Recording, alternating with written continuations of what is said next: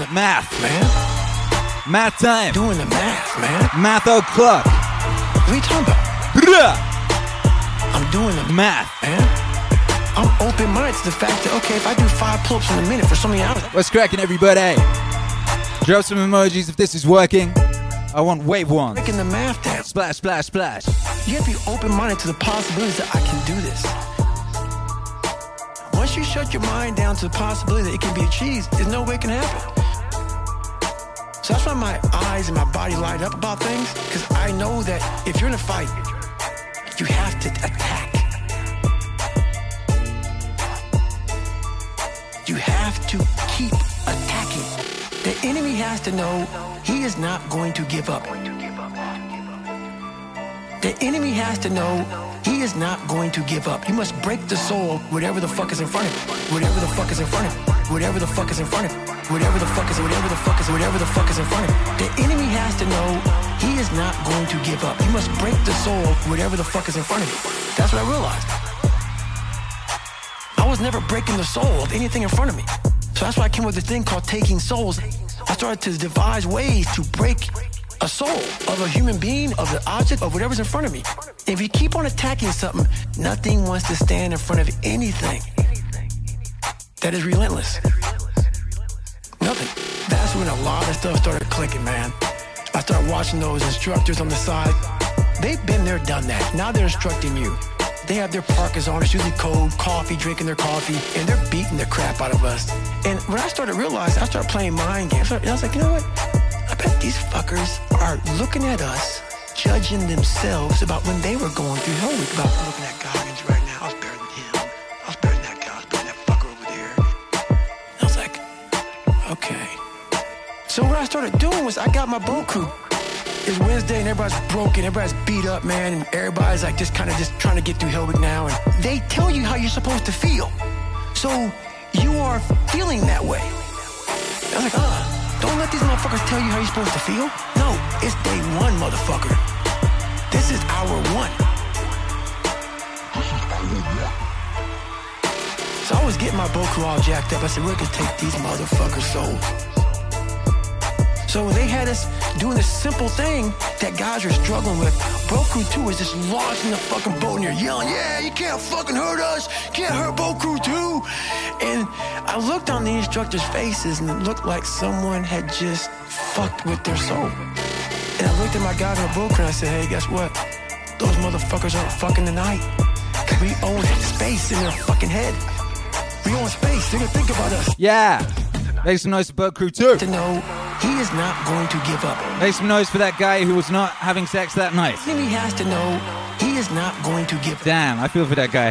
Whatever the fuck is in front of him. Whatever the fuck is in front of him. Whatever the fuck is in front of him. Whatever the fuck is in front of him. The enemy has to know he is not going to give up. You must break the soul, whatever the fuck is in front of you. And we start fueling off of that. We start fueling off the fact that, man, it takes 1 second of energy to steal everybody's. And then you have all the energy you need. That's all you need. Ha-ha. You need to look at someone's eyes. You know how it is when you fight somebody, you broke that motherfucker. He's like, oh God, man, I don't want to go back to the next round.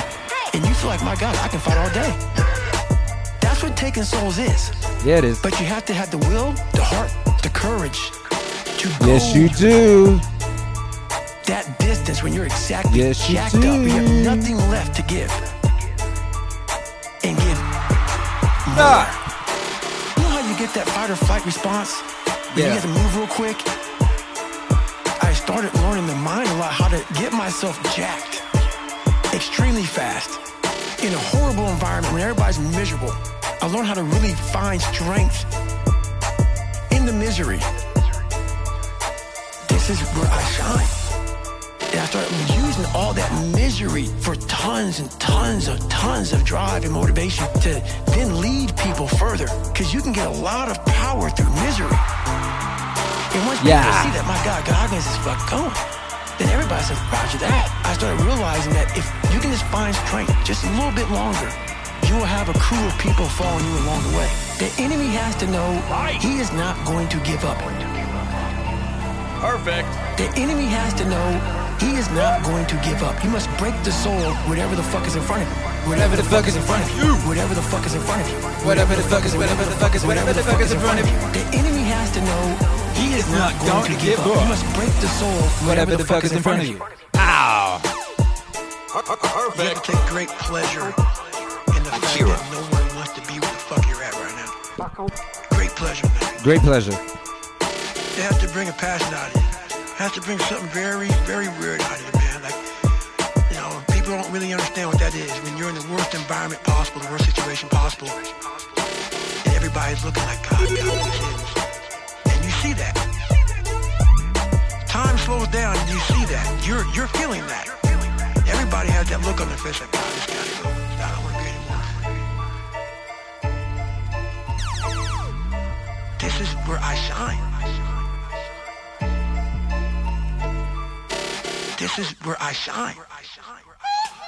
Yeah, what's going on? What'd you say? It's quiet? You saying it's quiet out there? How could it be quiet? What are you chatting about? Oh my goodness, really? Really? Suddenly the levels are different after 78 days and 78 nights or whatever it's been? How's it now? Is that any better? How about now? Is that any better? I think we're probably cool. How you feeling out there, baby? How's that? How's that sound? Is that more righteous? Oi, oi, oi. Come on, baby. How you feeling out there? It's the Meaning Stream number 79. 79 days and nights of regulating the vibes in the correct fashion. Right here with the Meaning Gang. That Meaning Army. Army. Should we say Army now? Wave Nation!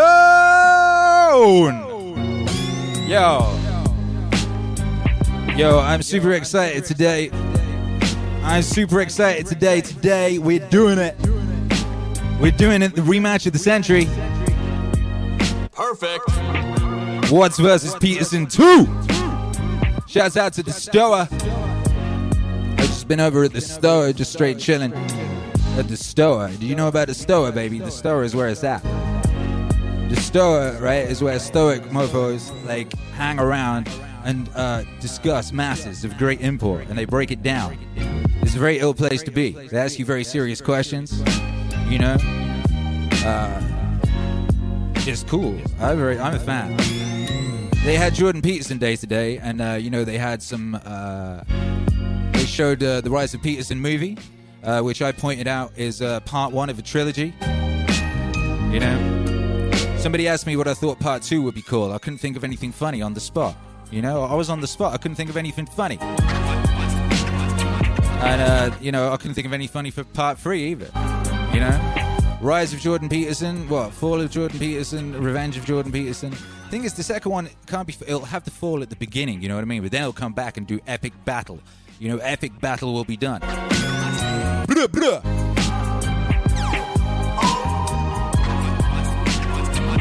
Perfect. You know, the spirit of Joseph Campbell joins him.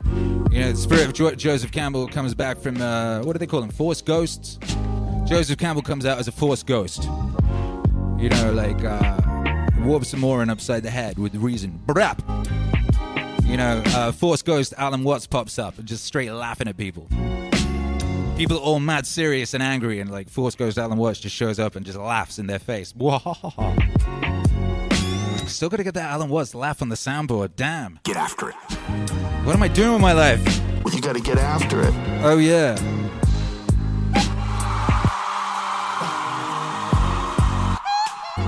You know what I mean? I got Michael Jackson on the board. I got Mike Jack. Hey, how's everyone doing out there? How is it where you are, guys?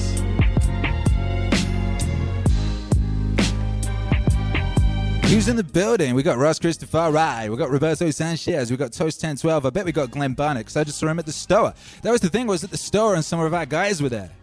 You know, Andrew was in there, baby. Andrew Komarami. Glenn Barnett was in there and you couldn't see him. Couldn't see him. He was not showing his location. He was keeping it secretive. The secret. The secret of Glenn Barnett. Yeah, shouts out to that guy. Shouts out to Shannon3192. Shouts out to Toast1012. Shouts out to YouTube hero Alex. What a guy. Who's excited? Who you got your money on today? You think Watts is going to have it? You think Peterson's going to have it? I want to see a show of emojis. Drop that was emoji if you think it's was. Drop that Peterson if you think it's Peterson. The son of Peter.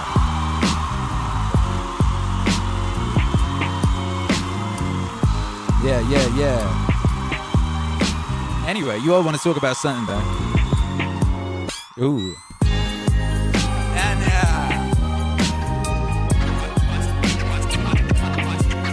ooh. Listen to that scratching.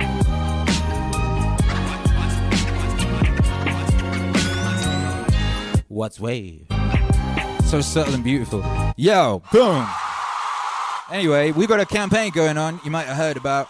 We've been doing a campaign. We've been doing it all month. It's over tomorrow. Tomorrow's the last day. This was the first campaign I ever did, baby. I never done a campaign.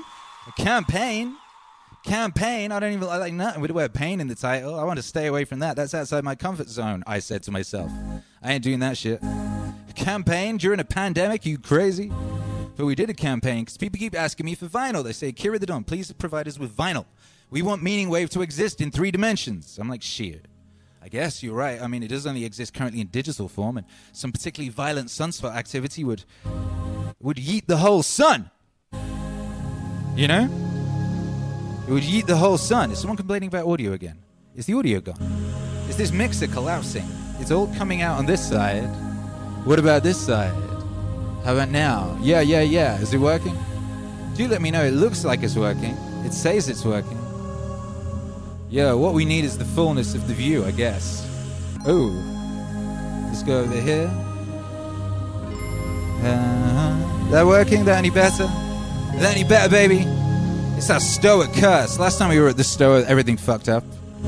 How's it doing now? We need a bump on the audio. Sleepyhead says all good here. Someone else said more. More. All right, let's get it. Let's do something. What we need is the fullness of the view from a certain point of view. From a certain point of view.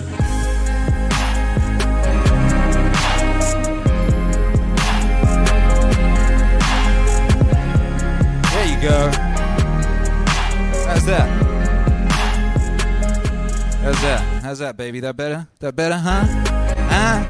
Yeah, that curse of the stoa. I ain't touched nothing. Nothing changed. It's been perfect for like 33 days. There's been no problems. When did we get the regulator? Ever since we got the regulator. Yeah. Anyway, is that better? Are you happy now? Is everything good with you? Is everything okay?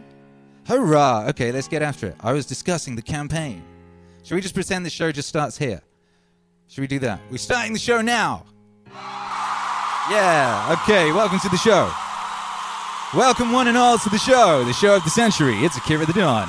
So much more meaning with this level of volume. So much more meaning, so much more meaningful.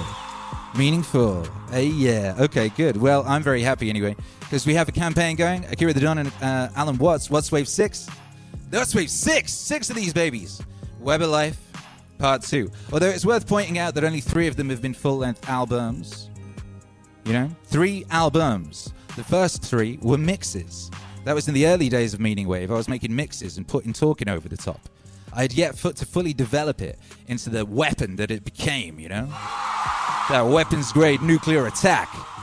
You know, that shit that will integrate the most epic ideas into your whole being, turning you into some kind of, like, Matrix-esque Neo figure. Damn, I need some water. Ooh, I'm running out of water, baby, and those idiots who smashed up Melrose mean I can't get water now. I couldn't go to CVS and buy no water. CVS was open for the whole of the so-called pandemic. God damn it, and now it's shut. Gosh, I've been inconvenienced. God damn it, how awful. Anyway, look at this campaign. It's so nice, right? And we started this campaign, this humble campaign. With humble campaign, I said, well, if we can get $6,000, I'll be able to press up some vinyl. That's how much it costs, the minimum, to press up the vinyl, to get these 2 albums here. What's Wave, The Web of Life, and What's Wave, The Web of Life 2. 2 albums, you know, 2 wonderful albums. Let's get them made. And we got there. And I said, hey, you know, if we get to the next stretch goal, we'll be able to make them purple. And we did that. I was like, oh, if we get to the next one, we'll be able to make it purple and have an insert with the lyrics. So you can sit there reading along, you know, with your shotgun on your hip, you know, on your rocking chair on your porch, reading your What's Wave, you know, keeping an eye out for marauders. We're epic. And we hit it. And then we set that third stretch goal, $15,000, at which point we'd be able to add to the package for the same cost. If you spent $30 on a record, you still get it. The 7-inch single. The 7-inch single. Oh, and what happened? What happened? Let's have a look. We needed to get to 15K. We needed to get to 15K, baby. And this time yesterday, we were at 13. Where are we now?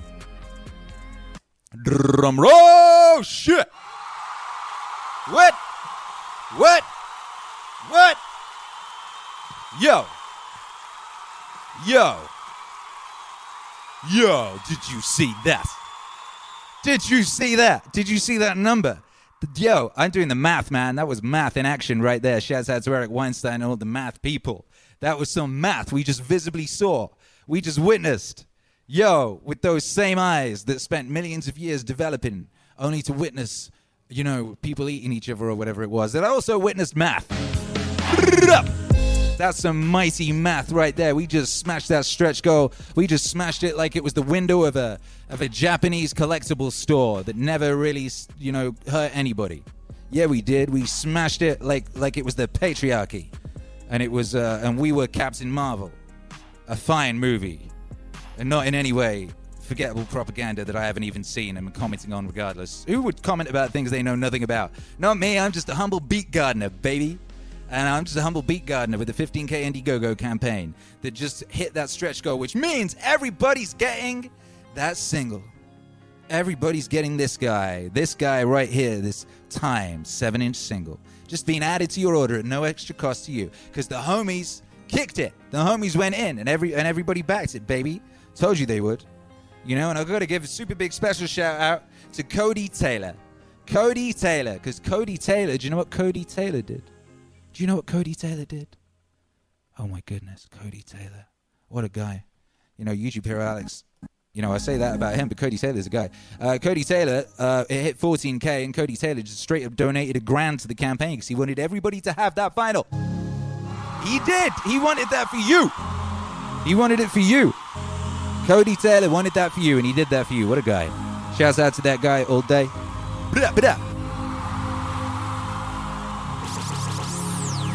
Man like Cody Taylor. Shouts out to everyone who's been a part of this wonderful campaign. But here's the thing, baby. It ain't over yet. It ain't over, baby. Oh, no, it isn't. I need some more exciting music. That was the beginning part of the music. What's some exciting music of the new What's Wave record? Oh, I know. This one's good. Yeah. Put up, DJ.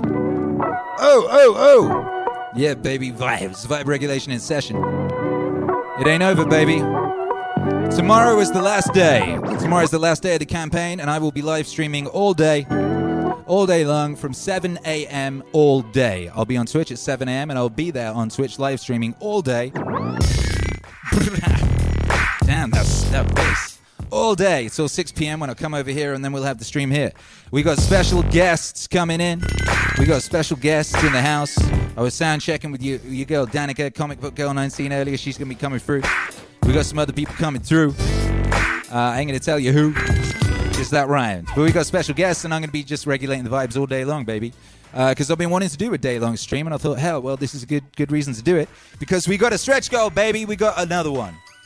I had this all planned out at the beginning, baby. Yes, I did. I had a plan. And here's the plan. Stretch goal number 4. Obviously. Oh, no. I missed it. Oops. I nearly gave the game away. Pretend you didn't see nothing. Stretch goal number 4. Did I really say they were both called 4? Man, I was too excited. Stretch goal number 4 at 17K. The 7-inch single goes purple. You know it's got to go purple. Forget about that. The big one that everyone's been asking me to do. Everyone's been asking me to do this since it came out. They've said, Kira the Don, please put What's Wave 2 on all streaming platforms. And I say, I can't. It's full of unclearable samples and other people's music. Can't do it. It's impossible. Well, here's the vibes, baby. If we hit 20K, I will re-record What's Wave 2 and release it on all platforms. This summer, I will switch my shit around and I will pivot to this. Because I've been working super, super hard. I nearly got 2 albums in the bag, you know what I mean? Well, kind of. I have got 2 albums in the bag. Nearly got the 3rd in the bag, right? So if I keep, defying the laws of sleep and crack-a-lacking, then I could pivot, baby, and we could make What's Wave 2 as a full-length album and release it on all streaming platforms, Spotify, Apple, wherever it is you listen to music, baby. Yeah, that's what we're going to do, because everyone's been asking me. God damn it, people have been asking me every day pretty much for 2 years. So that's that. We're going to be here all day, and yeah. So if we hit that 20K, it won't be What's Wave 2, it'll be What's Wave 2K, baby. And it'll be epic. So there.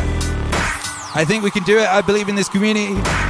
I think we can get What's Wave 2 out for summer, and it will regulate the vibes in a necessary fashion.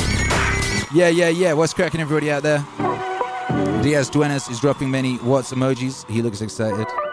Yeah. Diaz Duenas says, ugh. Matt Damon says, I can tell my wife I have 7 inches now. Aha! What a guy. That did make me laugh.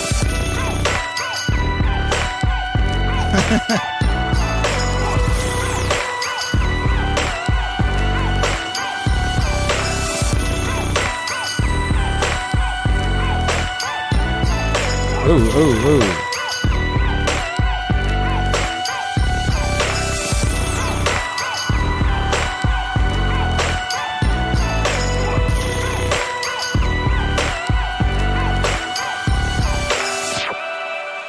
Bab. Anyway, so we are going to do that. That's what we're going to do. We're going to do the international high five, and then we're going to go straight into Watts versus Peterson 2. That's what we can do. We're going to keep it moving. All right, baby? So we can do the international high five, and, I want you to tell me where you are, and how you feel about this What's Wave 6 campaign in one word. Where are you, and how do you feel about this thing, baby? This thing. How do you feel? Yeah. Roberto Pacquiao says, I'm just going to say that this has been a very positive campaign. Yeah, right? It's been fun. What's cool is if you... we had a premiere of the mixed version, the single version of a stream we did to kick this off, right at the beginning. And if you look at that compared to how we're doing now, stream-wise, just like the incremental improvements that I'm always talking about just make shit a little bit better every day. If you just improve like one thing a day, you'll be in a crazy position in like a week or something, And if you look at that video compared to how this is now, like how we've got our shit set up now, how smooth the streams are. Look at those lovely people wearing their Meaning Wave masks. How we have all these nice visuals going on, and how the sound quality is perfect every time, and it's not too quiet at the beginning of the stream ever. It is really amazing how far we've come, brothers and sisters, and I would just like to say that, I'm very glad you're here, and I'm very grateful for you being here. And it's been a beautiful ride, baby. 79 days and nights. 79 days and nights for regulating those vibes, And let's see what everyone's saying out there. Mike Better says, that's great, excited to get the single too. Danica hit me up, we did a little sound check for tomorrow, and she's like, oh, so excited, I'm getting the 7-inch draw.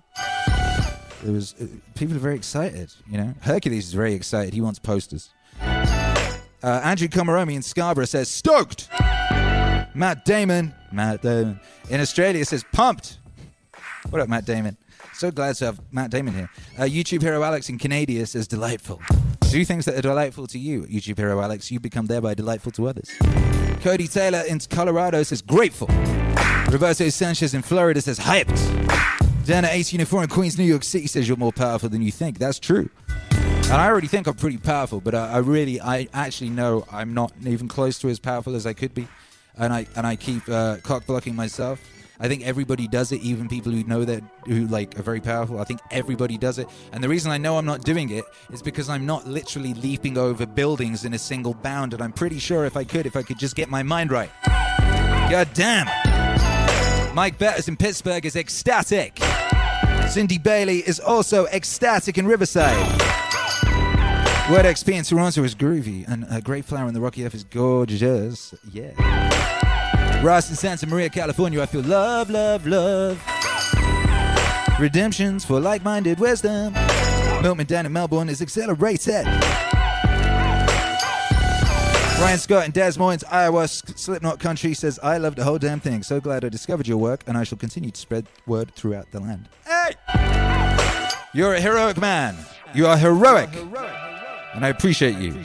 We're going to do the international high five. Cock back, baby. Aim for the brain. Oh. Regulators! Regulators! We're going to listen to one song for the new Alan Watts album, and then we're going in, because I have to pull up my pre-prepared combat playlist. And get some water. You know the vibes. This is from the brand new album. It's called From a Certain Point of View. It's one of my very favorite songs. I didn't realize it was my very favorite until this morning. One of my very favorites. From a Certain Point of View.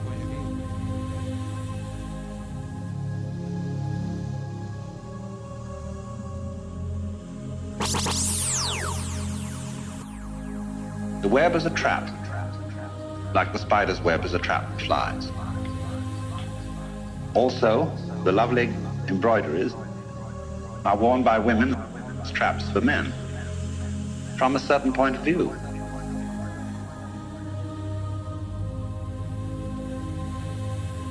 From a certain point of view.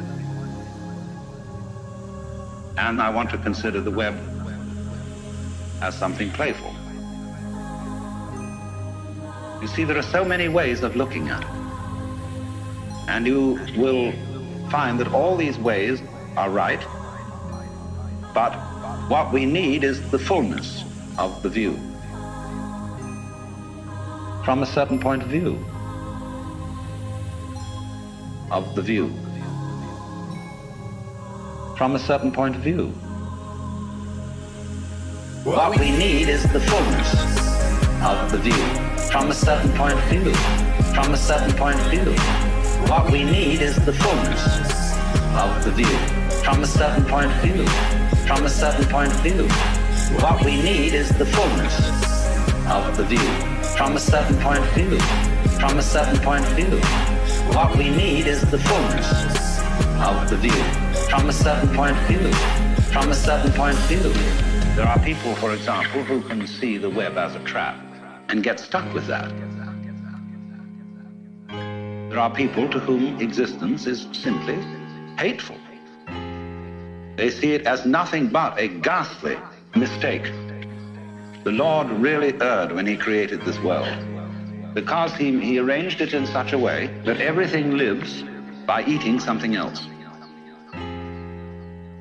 And what I'm doing is I'm describing a certain point of view. From a certain point of view. I'm not exactly philosophizing, I'm describing a point of view.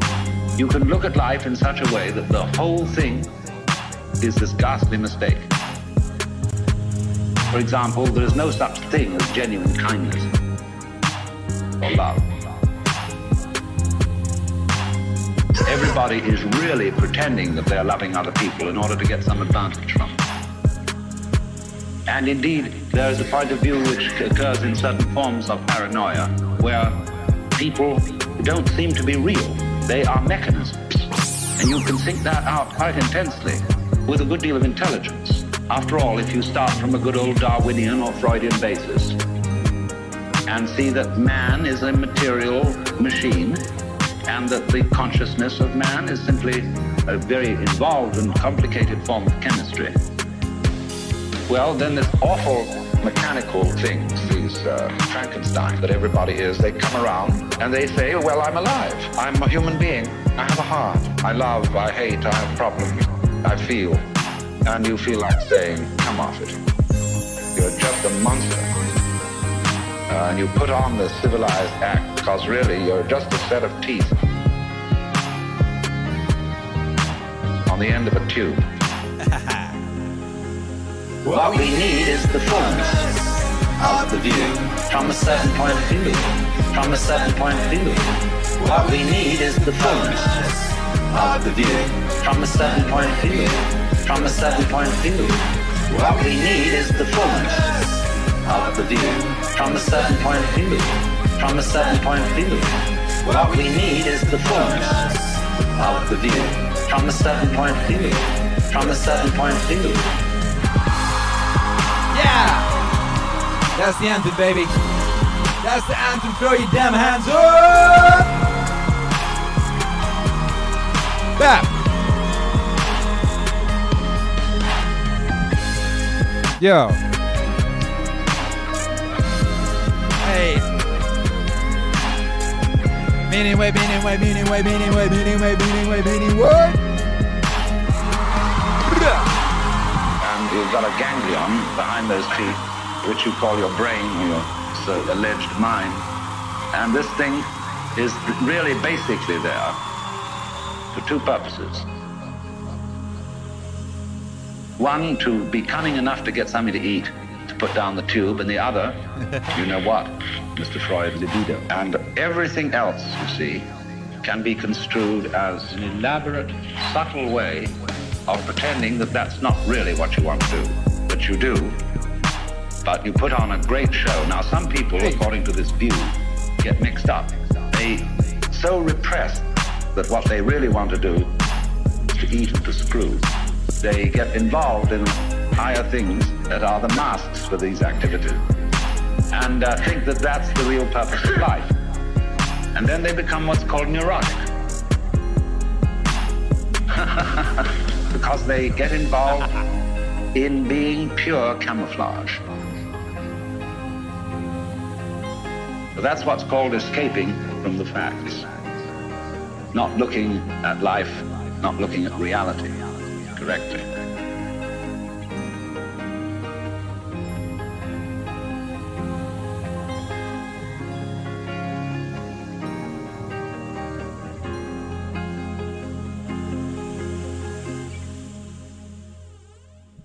Yo, make some goddamn noise, baby. Oh, what we need is the fullness of the view. That is what we need. And that is what we need right now, baby. That song couldn't be any more goddamn prescient. Any more prescient. If that song was any more prescient, it'd be smacking you around the face going, hi, I'm fucking prescient. Bap! Like that. Yo, we're getting in, baby. We're going in. We're going to do it. It's going to be done. It's about to be done. Watts versus Peterson 2. We are going the heck in. Now, is this a battle? Is it a conversation? Is it a death match? Is it a grudge match? What is it? Two minds across space and time having a discussion about pertinent issues from their own particular point of view. And hopefully through this conversation we'll get a glimpse of the fullness of the view from two very certain and very epic points of view. I'd like to bring to the stage right now your boy, the number one. What do we know about Dr. Jordan B. Peterson? He's got clout.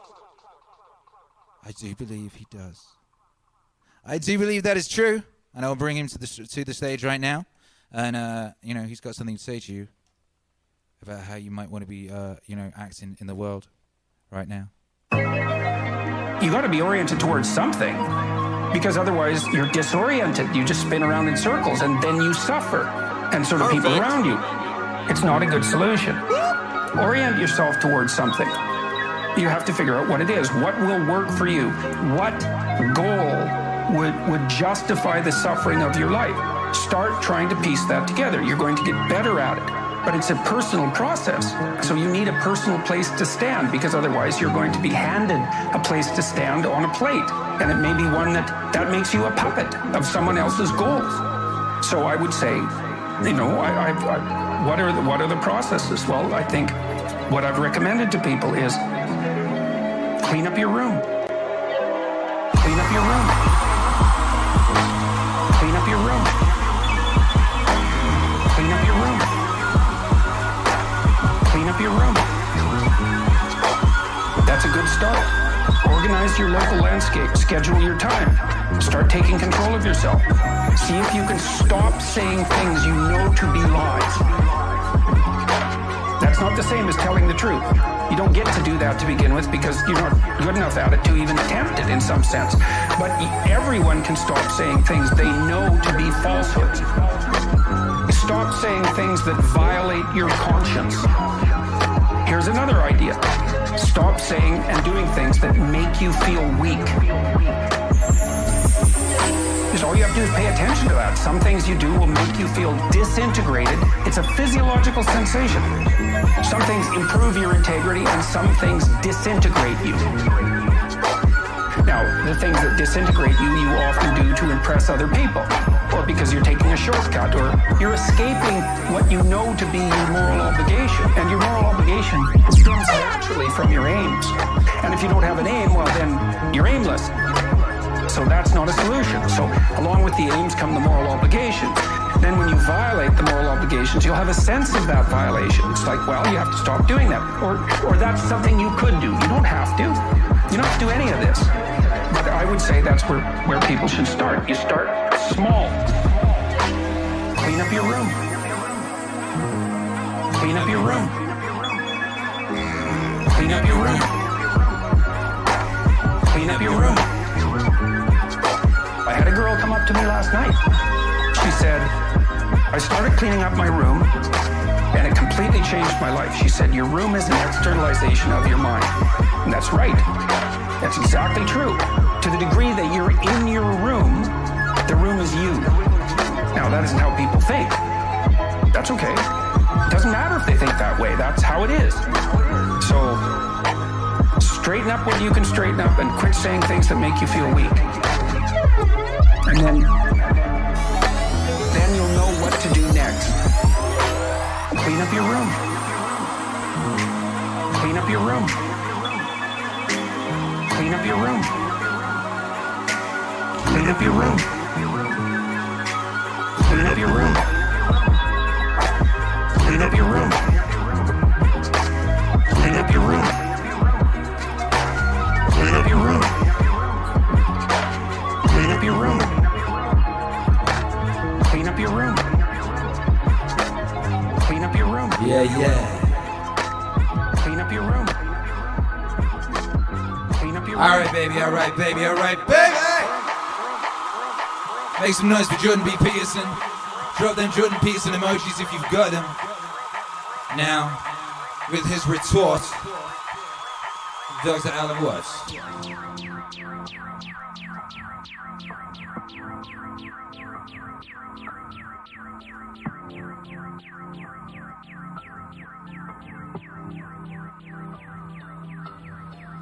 Another way of talking about the web is that there are different levels of magnification.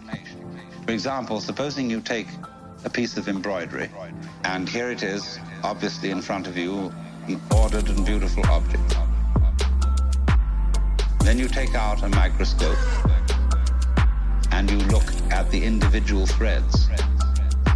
At a certain point, as you turn up the microscope, you'll get a hopeless tangle. It doesn't make any sense at all. The wrapped fiber that constitutes the thread is a mess. Hasn't been organized, nobody did anything about it. But at the level of magnification at which you actually see it with the naked eye, it's all been organized. It's all been organized. It's all been organized. It's all been organized. All right, now keep turning up that microscope. Take one of those individual threads in the fiber that seems to be so chaotic and go into the constitution of that.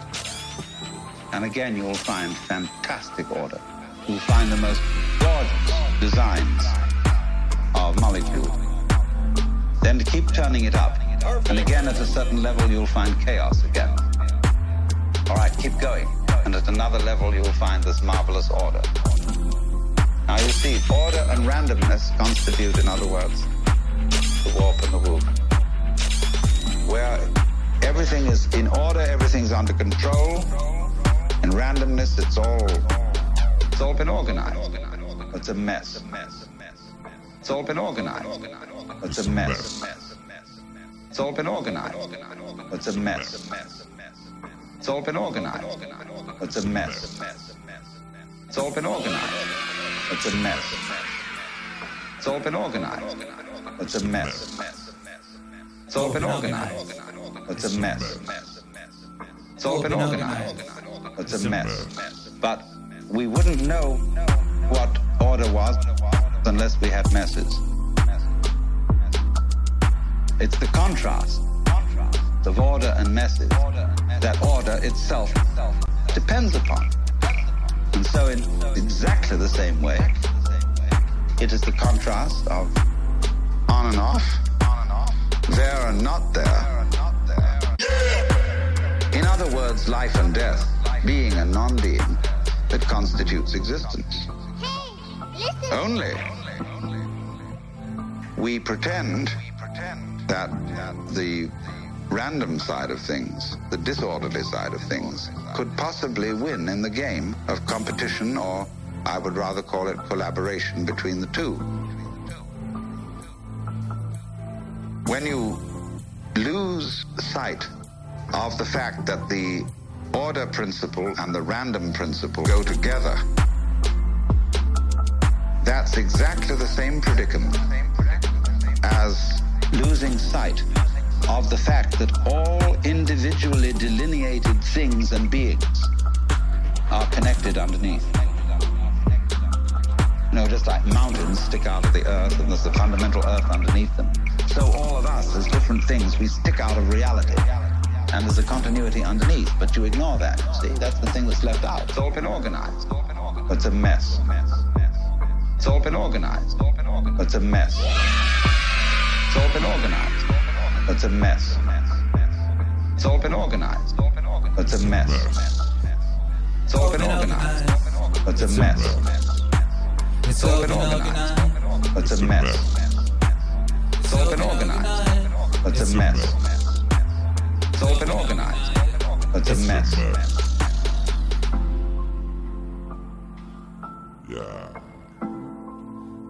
See, I'm just giving you many examples of the same principle. Hey.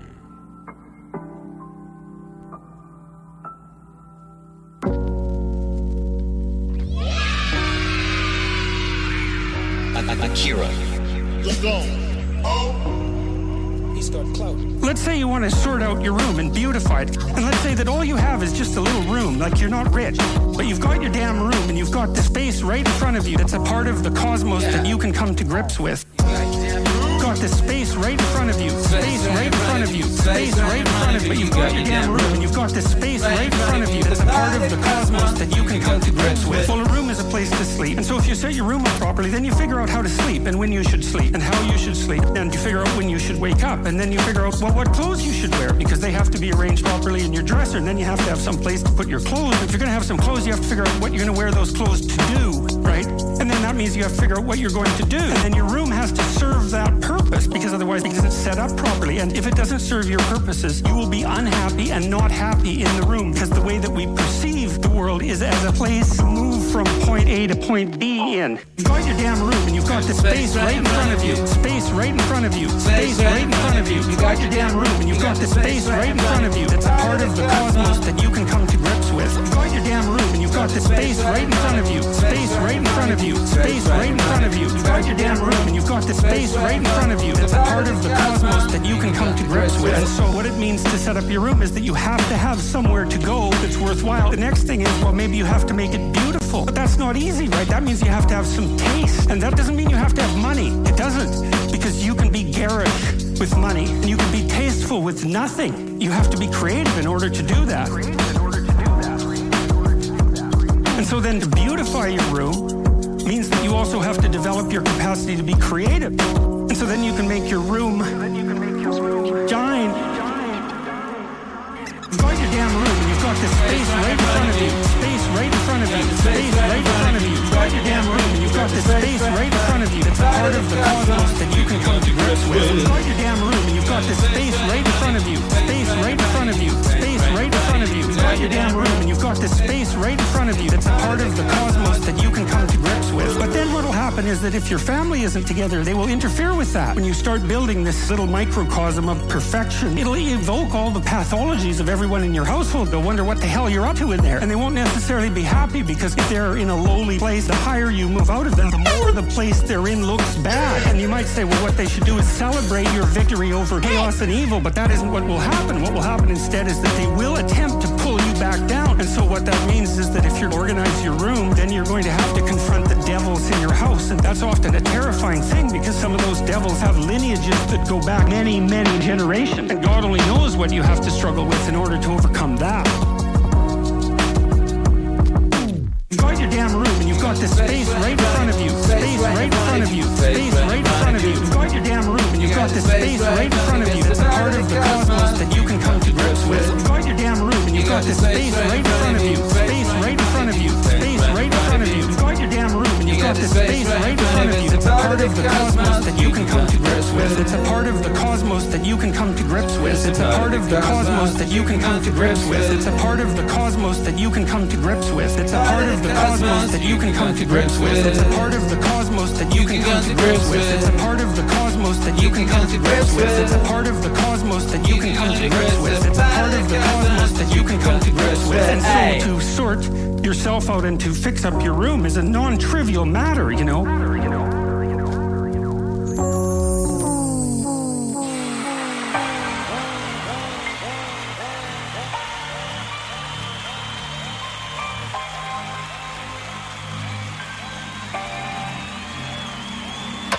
The thing is that we have been educated to use our minds in a certain way, a way that ignores or screens out the fact that every one of us is an aperture through which the whole cosmos looks out. Every one of us is an aperture through which the whole cosmos looks out. You see, it's as if you had a light covered with a black ball, and in this ball were pinholes. And each pinhole is an aperture through which the light comes out. So in that way, every one of us is actually a pinhole through which the fundamental light, that is the existence itself, looks out. Only the game we're playing is not to know this. To be only that little hole, which we call me, my ego, my specific John Jones, or whatever. Every one of us is an aperture through which the whole cosmos looks out. Every one of us is an aperture through which the whole cosmos looks out. If we can maintain at the same time the sense of being this specific John Jones with his role in life, or whatever, and know also underneath this that we are the whole works, you get a very marvelous and agreeable arrangement.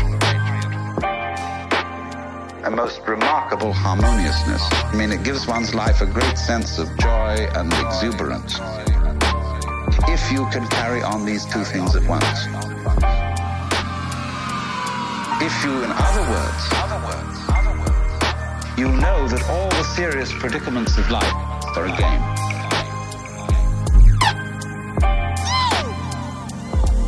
Every one of us is an aperture through which the whole cosmos looks out. Every one of us is an aperture through which the whole cosmos looks out. Hey. is an aperture through which the whole cosmos looks out. Every one of us is an aperture through which the whole cosmos looks out. Without that beauty, there's no call to higher being. You know, this is also why I've mentioned to people that they should clean up their rooms. That's become quite the internet meme. But I'm really serious about it because it's really hard to do that. And it isn't just that you clean it up. You also make it beautiful. Yeah! Make it beautiful. Hey! Make it beautiful. Come on! Make it beautiful. Make it beautiful. Make it beautiful. It's really hard to make something beautiful. Yeah, it is. Make it beautiful. It's really worthwhile. Make it beautiful. It's really hard to make something beautiful. Yeah. Make it beautiful. But it's really worthwhile. What's really cool is if you learn to make something beautiful, even one thing, if you can just make one thing in your life beautiful, then you've established a relationship with beauty. And then you can start to expand that relationship with beauty out into the world, like into other elements of your life. And that is so worthwhile. It's just incredibly, crazily worthwhile. Make it beautiful. Yeah. Make it beautiful. Hey, hey, hey, make it beautiful. Hey, hey, hey, make it beautiful. Hey, hey, make it beautiful. It's really hard to make something beautiful. Make it beautiful. It's really worthwhile. Make it beautiful. It's really hard to make something beautiful. Make it beautiful. It's really worthwhile. Hey. People are terrified of it. People are terrified of color. They paint their walls. They're terrified of art. They buy some mass-produced thing because they don't want anybody laughing at them for their lack of taste. And they would get laughed at because they have no taste. But you have to, well, it's right, because what do you know? You have to develop it. And so you're going to stumble along and make mistakes to begin with. And you're going to show yourself, because if you buy, I think this is pretty, and somebody comes over and goes, hey, what's up with you? It's kind of hard on your self-esteem, but it's you're stumbling towards the right, you're stumbling towards the kingdom of God. That's what you're stumbling towards when you try to make an aesthetic decision. Make it beautiful. Make it beautiful. I said make it beautiful. Make it beautiful. Hey, make it beautiful. It's really hard to make something beautiful. Make it beautiful. That is really worthwhile. Make it beautiful. It's really hard to make something beautiful. Make it beautiful. It's really worthwhile. Beauty is absolutely terrifying to people because beauty highlights what's ugly. And so if you start to make your room beautiful, then everything around that isn't like that just starts to grow in the worst sense. It's terribly dangerous. That's why people are afraid of beauty, but it's the greatest thing you can do. Beautiful things are beautiful for a reason. That beauty has depth, like it's real depth, man. That's what gets you in touch with the transcendent and the divine is beauty. You introduce that into your room, you're playing with fire. And people will resist it. Make it beautiful. Make it beautiful. Make it beautiful. Make it beautiful. Hey. Make it beautiful. It's really hard to make something beautiful. Make it beautiful. That is really worthwhile. Make it beautiful. It's really hard to make something beautiful. Make it beautiful. It's really worthwhile. I was in this museum a while back. It was full of these paintings from the late Renaissance. There's like a dozen of them in this one room. Every painting on that wall was worth $300 million, like minimum. You couldn't buy those paintings. Like there was like a dozen of them in there. I thought, wow, there's like $3.6 billion worth of paintings in this room, and people are making pilgrimages from all over the world just to look at them. It's like, what the hell's going on? It's like, yeah, no kidding. What the hell's going on? There's beauty in those paintings. There's beauty and it's magnificent. And part of what it does is say, you are who you should be. That's what beauty does to you. That's why you're intimidated by a beautiful woman. A staggeringly beautiful woman. It's like, oh my God. Attracted for sure, but definitely intimidated. It's like, well, that's because you aren't who you could be. Beauty does that to you because beauty has that contrast.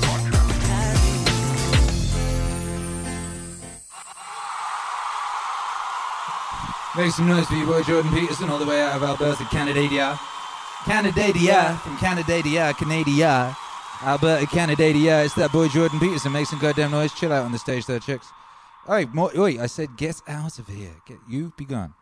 All right, now Alan Watts is going to come back to the stage and he's going to talk directly to and about something very, very prescient. He's coming all the way across space and time to talk about something that's going on right now, baby. Ooh.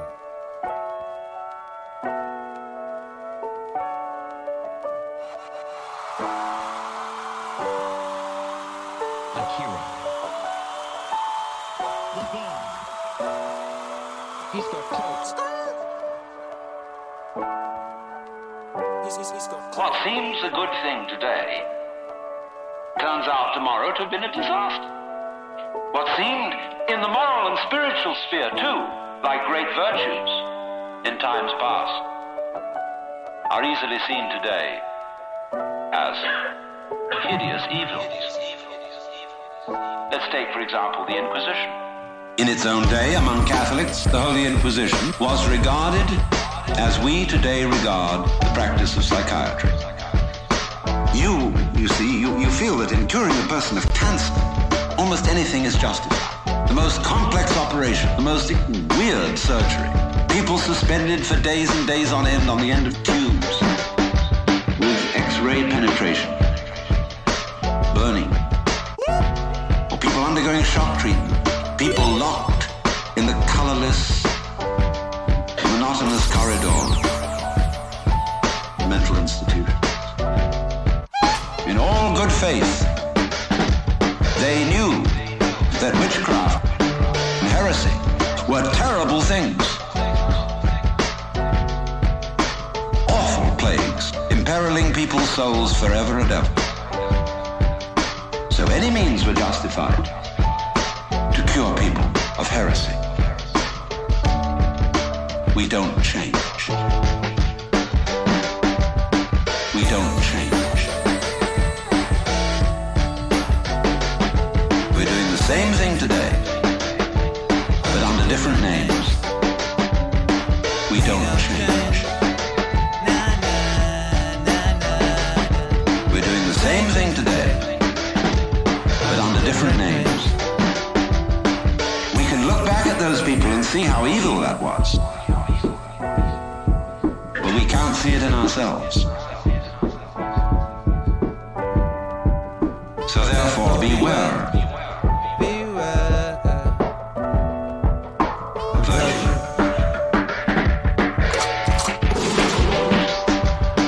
We don't change. We're doing the same thing today, but under different names. We don't change. We're doing the same thing today, but under different names. We don't change. We're doing the same thing today, but under different names. We don't change. We're doing the same thing today, but under different names. So therefore, beware. Therefore, beware, yeah, yeah. Of virtue. So therefore, beware. Beware. Of virtue. Yeah, baby. You better have, baby. You got anything to say on the subject, Dr. JBP? Akira. Oh, I do believe you do. And has anyone else historically spoken about this subject, Dr. JBP? This is from Friedrich Nietzsche. Now, of course, you probably know that he was the philosopher who announced the death of God. What he meant by that was that the fundamental metaphysics that underlie Western culture had lost their foundation.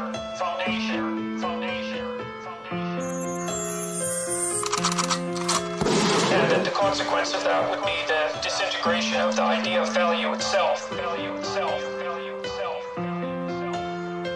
Especially of value hierarchies.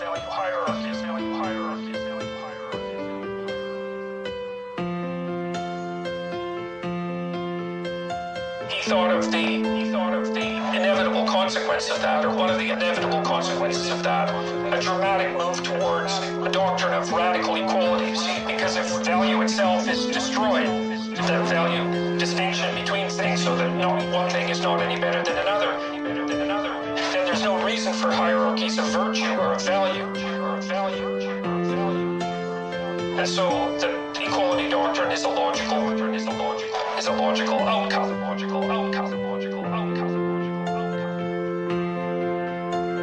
So here's what he wrote about that. Behold, this is the whole of the tarantula. Do you want to see the tarantula itself? Here hangs its web. Touch it so that it trembles. There it comes willingly. Welcome, tarantula. Your triangle and symbol sits black on your back. And I also know what sits in your soul. Revenge sits in your soul. Wherever you bite, black scabs grow. Your poison makes the soul whirl with revenge. Thus I speak to you in a parable. You who make souls whirl.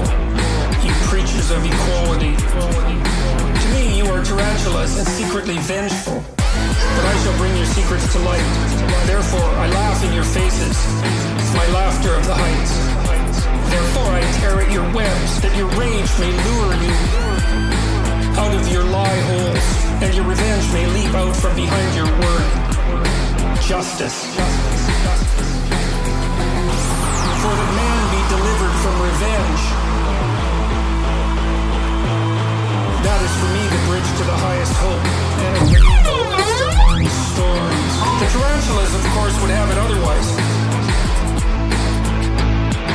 What justice means to us is precisely that the world be filled with the storms of our revenge. Thus they speak to each other. We shall wreak vengeance and abuse on all whose equals we are not. Thus do the tarantula hearts vow. And will to equality shall henceforth be the name for virtue. And against all that has power, we want to raise our clamor. You preachers of equality. The tyrannomania of impotence clamors thus out of you for equality. Your most secret ambitions to be tyrants thus shroud themselves in words of virtue. Aggrieved conceit, repressed envy, perhaps the conceit and envy of your fathers, erupt from you as a flame and as the frenzy of revenge.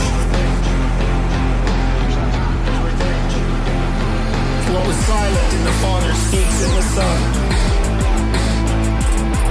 And I often found the Son, the unveiled secret of the Father. They are like enthusiasts, but it is not the heart that fires them, but revenge. And when they become elegant and cold, it is not the spirit, but envy that makes them elegant and cold. Their jealousy leads them even on the paths of thinkers, and this is a sign of their jealousy. They always go too far. Right. They always go too far. Till their weariness must in the end lie down to sleep in the snow. Tarantulas. Tarantulas. Hey. Tarantulas. Tarantulas. Out of every one of their complaints sounds revenge. In their praise there is always a sting. And to be a judge seems bliss to them. But thus I counsel you, my friends, mistrust all in whom the impulse to punish is powerful. They are people of a low sort and stock, the hangman and the bloodhound. The hangman and the bloodhound. The hangman and the bloodhound. The hangman and the bloodhound. Look out of their faces. Mistrust all who talk much of their justice. Verily,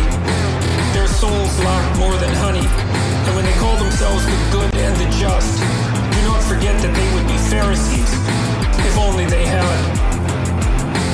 Power. My friends, I do not want to be mixed up and confused with others. Some preach my doctrine of life and are at the same time preachers of equality and tarantulas, although they are sitting in their holes, these poisonous spiders. Life. They speak in favor of life, but only because they wish to hurt.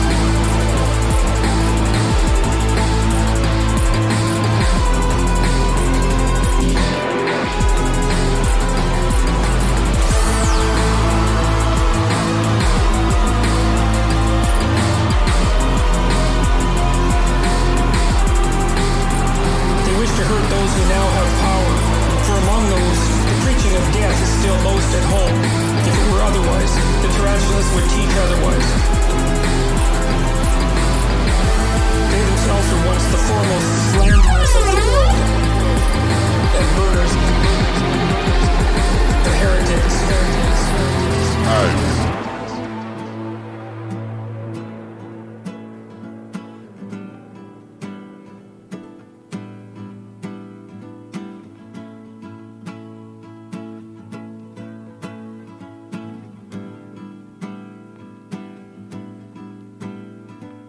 I do not wish to be mixed up and confused with these preachers of equality. Preachers of equality.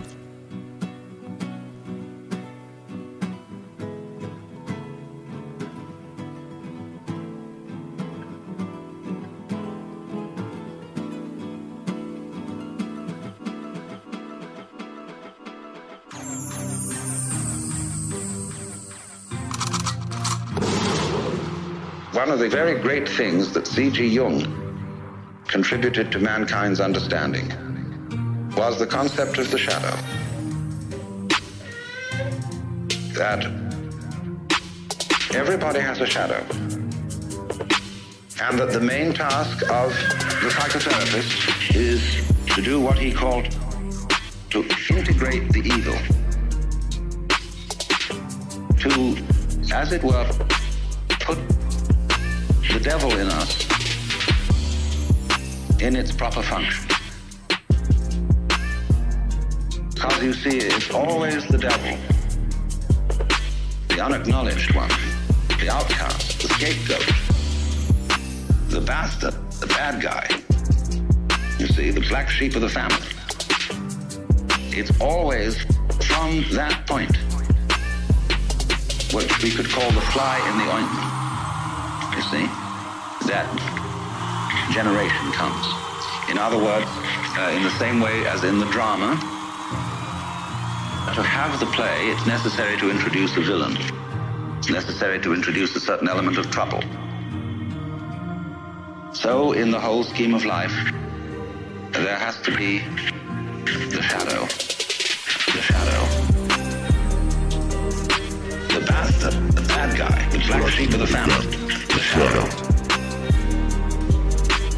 Integrate the evil. Integrate the evil. The shadow. The bastard, the bad guy, the black sheep of the family. The shadow. Everybody has a shadow, because without the shadow there can't be the substance. So this is why there is a very strange association between crime and all naughty things and holiness. You see, holiness is way beyond being good. Good people aren't necessarily holy people. A holy person is one who is whole, who has, as it were, reconciled his opposites. And so there's always something slightly scary about holy people. And other people react to them in very strange ways. They can't make up their minds whether they're saints or devils. So holy people have, throughout history, always created a great deal of trouble, along with their creative results. Take Jesus, for example. Trouble that Jesus created is absolutely incalculable. Think of the Crusades, the Inquisition, the heaven only knows what's gone on in the name of Jesus. Freud's a big troublemaker. as well as a great healer, you see. It all goes together.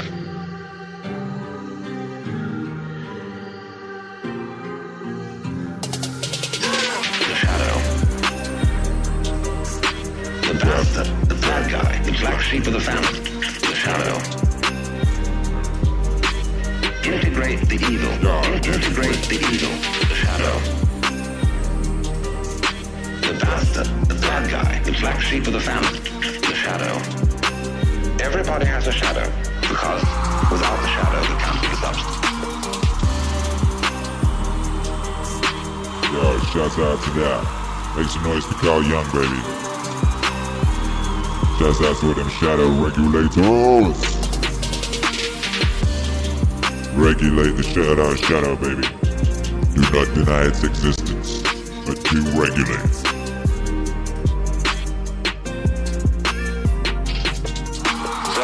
Person is scary because he is like the earthquakes, or better still, he's like the ocean. See, the ocean on a lovely sunny day, you can say, oh, isn't that gorgeous, and you can go into it and relax and float around. But boy, when the storm comes, does that thing get mad. It's terrifying. So there is in us the ocean, you see. And Jung felt that the whole point was to bring the two together by a kind of fantastic honesty, to penetrate one's own motivations to the depths.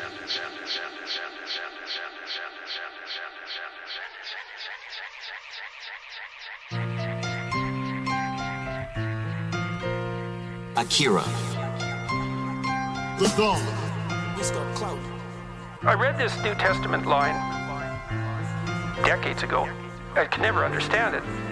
The line is, the meek shall inherit the earth. And I thought, there's something wrong with that line. It just doesn't make sense to me. Meek just doesn't seem to me to be a moral virtue. Meek is not a good translation. What it means is this. Those who have swords and know how to use them, but keep them sheathed, will inherit the earth. Will inherit the world. Those who have swords and know how to use them, but keep them sheathed, will inherit the world. That's a big difference. It's so great. You should be a monster. You should be a monster. You know, because everyone says, well, you should be harmless, virtuous. You shouldn't do anyone any harm. You should sheath your competitive instinct. You shouldn't try to win. You don't want to be too aggressive. You don't want to be too assertive. You want to take a back seat and all of that. It's like, no. Wrong. You should be a monster. You should be a monster. Absolute monster. And then you should learn how to control it. It's like, is there something wrong with being competitive? There's nothing wrong with it. There's something wrong with cheating. There's something wrong with being a tyrant. There's something wrong with winning unfairly. All of those things are bad. But you don't want people to win? What's the difference between trying to win and striving? You want to eradicate striving? One definition of a winner is someone who never let losing stop them. Never let losing stop them. Never let losing stop them. Buckle. You should be a monster. You should be a monster. You should be a monster.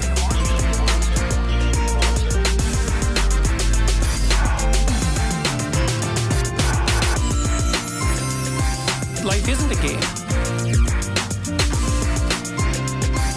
It's a series of games, and the right ethic is to be the winner of the series of games. And part of that means, well, you have to learn how to be a good loser. You're not going to win every single game. You should be a monster. You should be a monster. You should be a monster.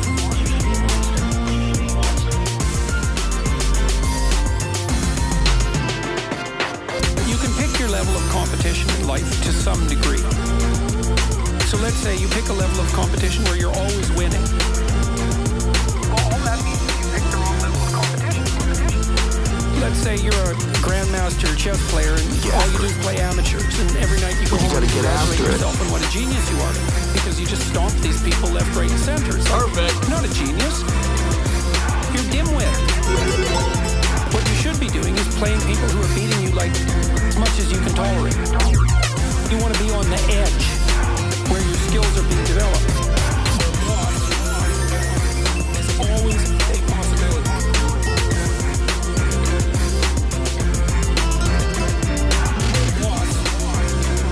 It's always a possibility. Perfect.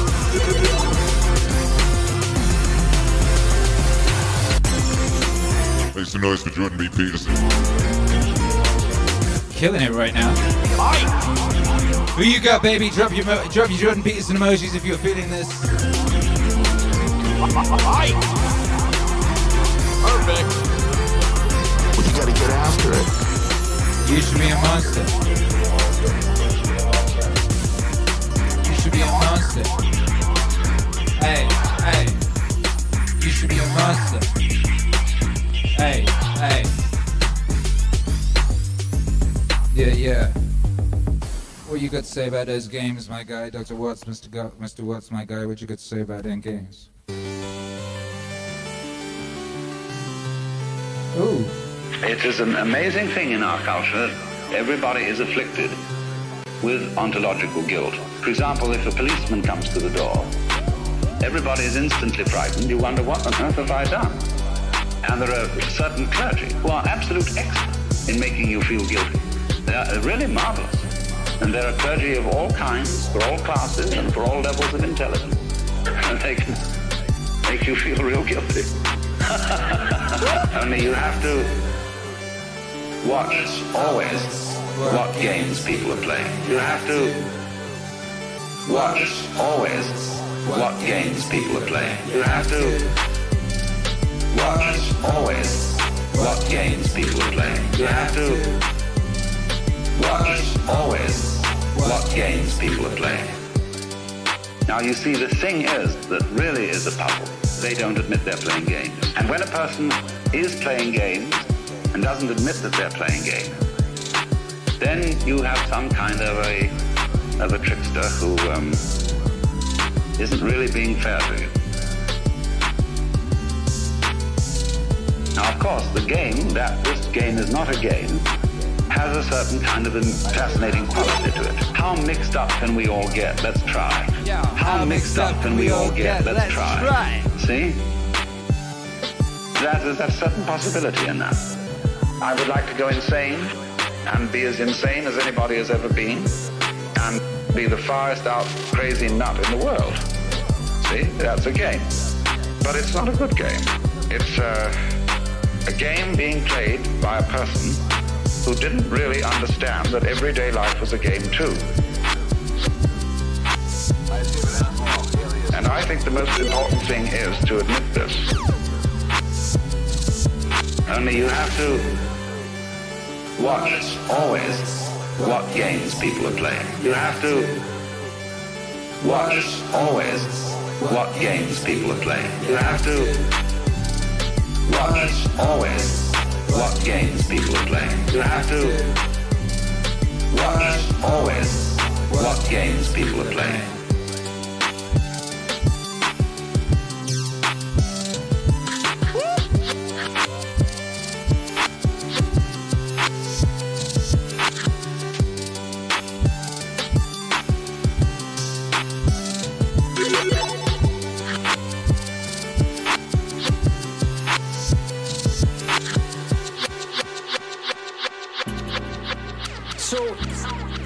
Genesis, one of the things God has Adam do first. So God makes the world by speaking. Okay, so that's the first thing to think about. You're supposed to think in a sophisticated way about this. The idea is that there's some integral relationship between communication and the structure of being. It's part of the role that consciousness plays in the world, whatever that role is. Language takes the chaos and makes it into things. And so God has Adam name all the animals. They're not even really real until they have names. Well, let's say that you're having a rough patch in your relationship. And you don't know why. It's unnameable. Is it real? Well, yeah. It's manifesting itself in a physiological discomfort. Then you talk about it and you name it. It goes from this blurry thing that's kind of potential, it goes snap. And then it's this thing. That's a horrible thing. It's like a little poisonous thing, but it's not a whole foggy cloud of potential poison. It's like this little sharp poison thing. And then you think, okay, it's real. It's a little monster. It's little, at least. And now probably we can do something about it, if we can admit to it. So it's this precision. Because the unnameable is far more terrifying than the nameable. No matter how terrible the actuality is, it's rarely as terrible as your imagination. Because your imagination, like, it's an old thing. It's seen a lot of terrible things in the history of life. It can put monsters everywhere. And so it's almost always better. It might be better without exception to name the thing, no matter how terrible it is. And if you can't name it, what that means is you're telling yourself that you're so terrified that you can't bring your attention to bear on it. You're the loser, instantly. If it's so terrifying that you cannot face it, it's won. The worst way of demonizing people is to not be able to say anything about them, because then God only knows what. They're unspeakable. Bring everything out of the realm of the unspeakable.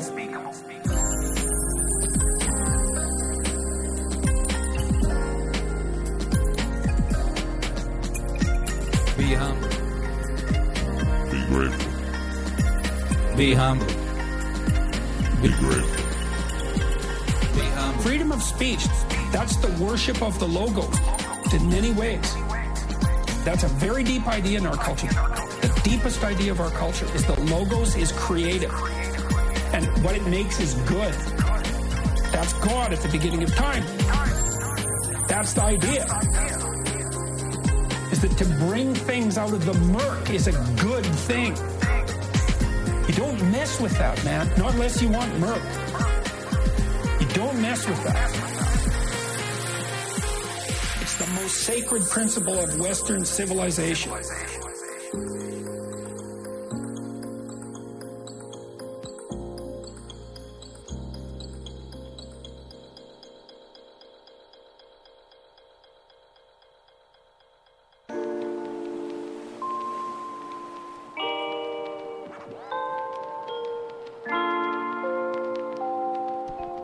And what do you have to say about the truth, Alan? He only had a tremendous humor.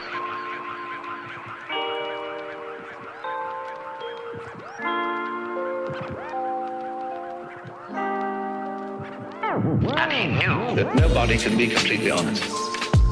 You will try and have a great deal of success exploring your motivation and your dark, unconscious depths. That nobody can be completely honest. You will try and have a great deal of success, but there will be a certain point at which you will say, well, I've had enough of that. Do you see how, in a strange way, there's a certain sanity in that? When a person indulges in a certain kind of duplicity, of deception, there is something, you all laughed when I said that. There was something humorous about it. And this humor is a very funny thing.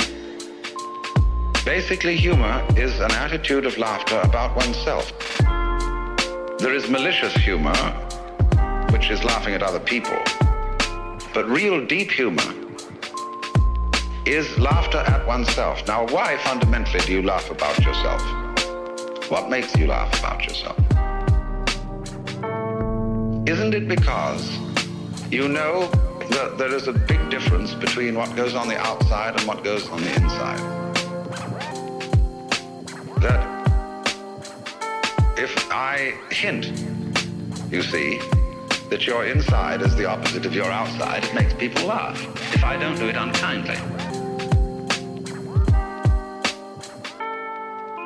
If I get up in the attitude of a preacher and say, you're a bunch of miserable sinners and you ought to be different, nobody laughs. But if I say, well, after all, boys will be boys and girls will be girls, and we all know, then people laugh.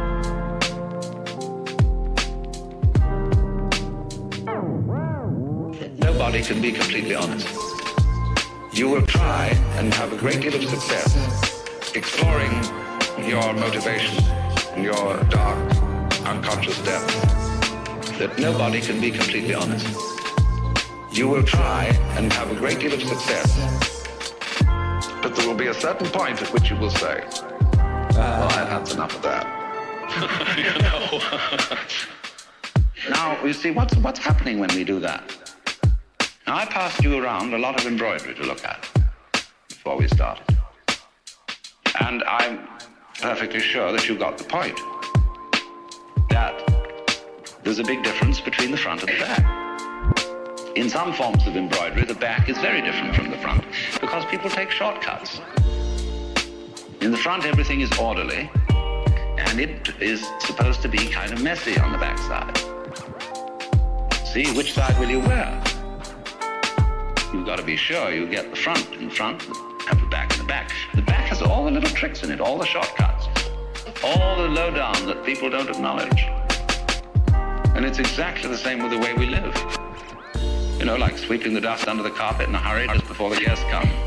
I mean, we do ever some things like that. And if you don't do it, if you don't think you do it, and you think, well, really, my embroidery is the same on both sides, see? Well, you're deceiving yourself. Because what you're doing is you're taking the shortcuts in another dimension, which you're keeping out of consciousness.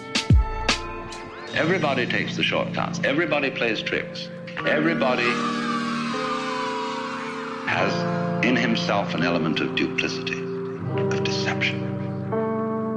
Because you see, from this point of view that I'm discussing, where the web is the trap, to be is to deceive. Nobody can be completely honest.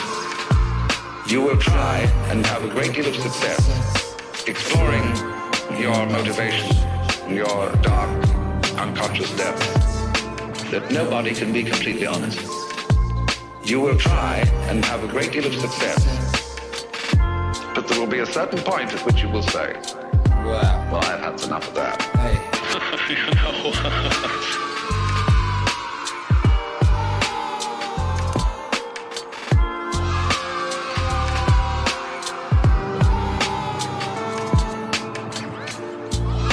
To be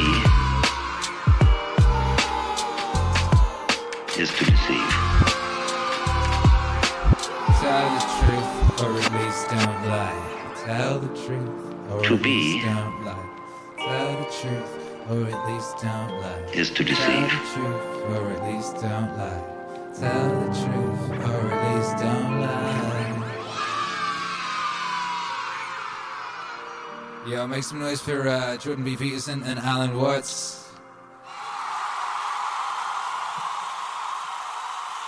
Damn, baby, how you feeling about this whole situation right now? Let me know in emoji form out there in that chat.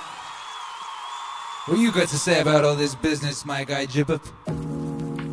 What should move forward in time with me? Oh. And what should be let go as if it's dead wood? The more dead wood that you let go of and burn off,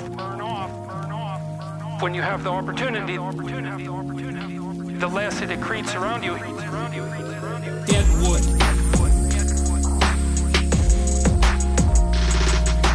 Dead wood.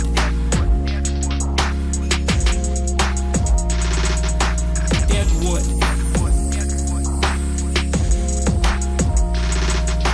Dead wood.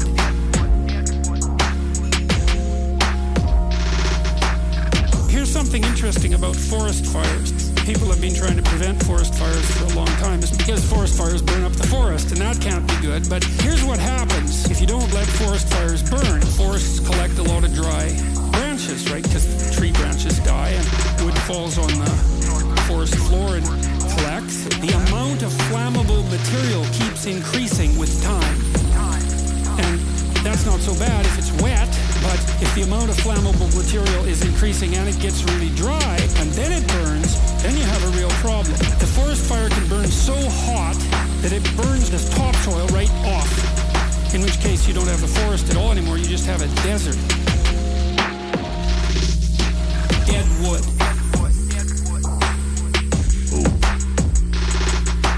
Dead wood.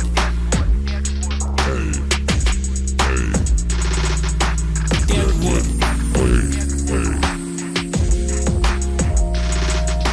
Dead wood.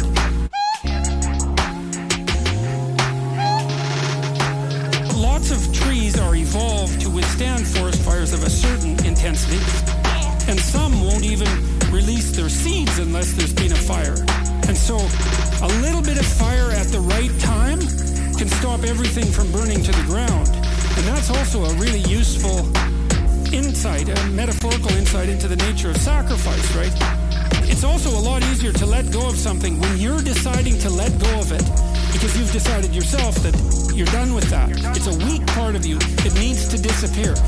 You do that yourself, it's much better and much easier than it is if it's taken away from you forcibly, in which case you're very much likely to fight it.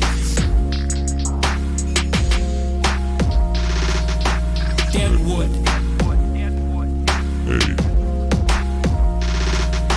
Dead wood.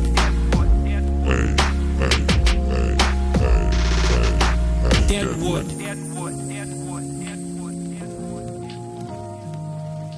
Dead wood. As you elevate your aim, you create a judge at the same time. The new ideal, which is an ideal you, that becomes a judge because it's above you. The judge tells you what's useless about yourself, and then you can dispense with it.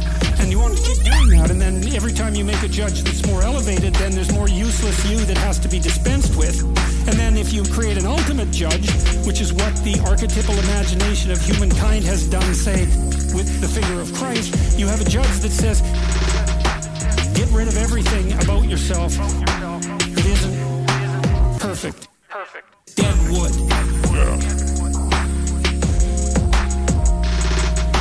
Dead wood. Perfect. Perfect. Dead wood. Perfect. Dead wood. It's a phoenix-like process, right? You're shedding all those elements of you that are no longer worthy of the pursuits that you're valuing. And then I would say the idea here is that as you do that, you shape yourself ever more precisely into something that can withstand the tragedy of life and that can act as a beacon to the world. That's the right way of thinking about it. Maybe first to your friends and then to your family. It's like it's a hell of a fine ambition, and there's no reason that it can't happen. You know, every one of you knows people who are really bloody useful in a crisis and people that you admire, right? You can think of all those people as partial incarnations of the archetypal Messiah. That's exactly right. Dead wood. Perfect. Yeah. Dead wood. Dead wood. Yeah. Dead wood.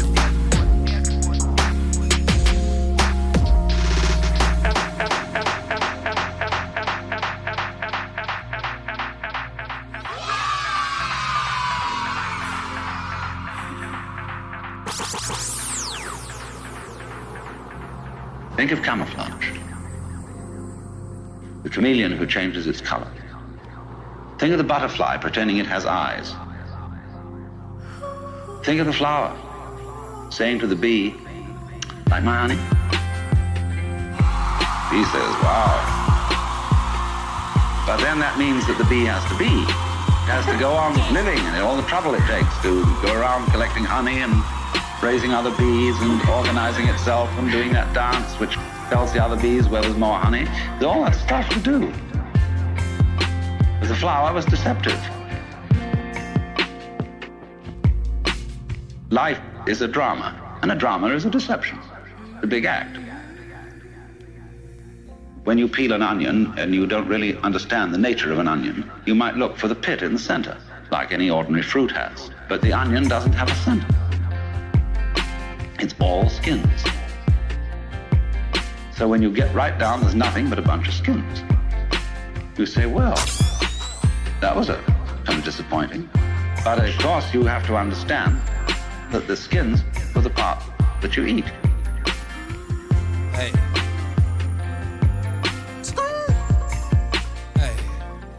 Well, in rather the same way you find when you explore yourself and your motivation. You go through and through and you try to find out that thing which really is genuine. That thing which really is genuine.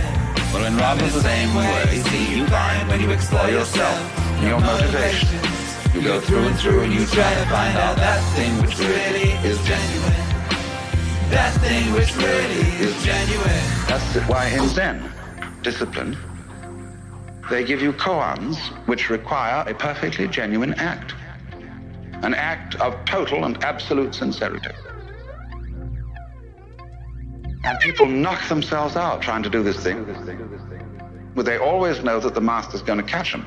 Because he reads their thought.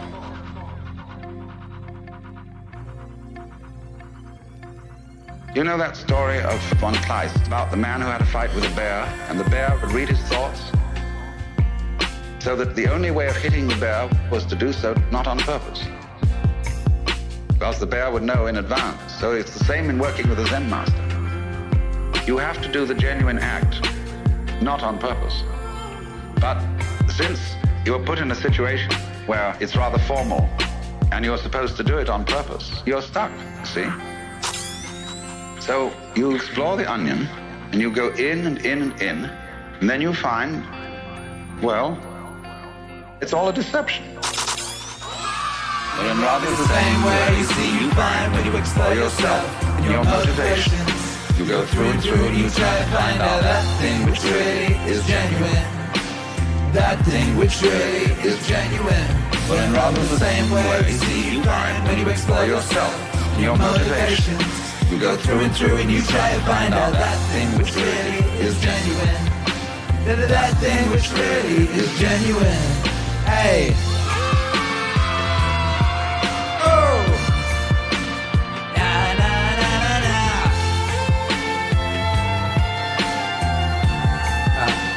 Ba ba ba ba.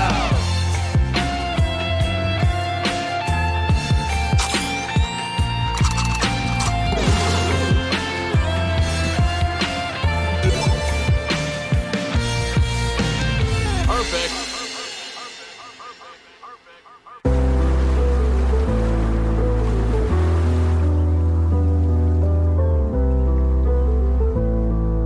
We in the game now, baby.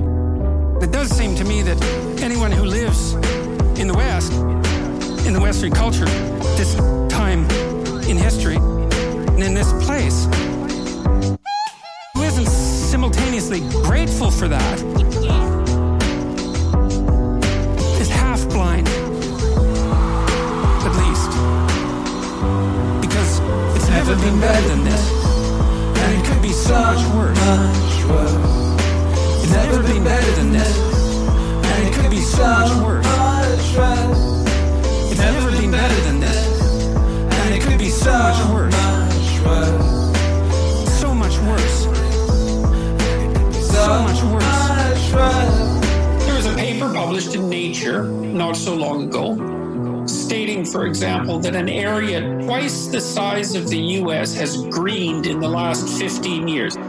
There's more forests in the Northern Hemisphere than there were 100 years ago, and more forests in India and China than there were 30 years ago.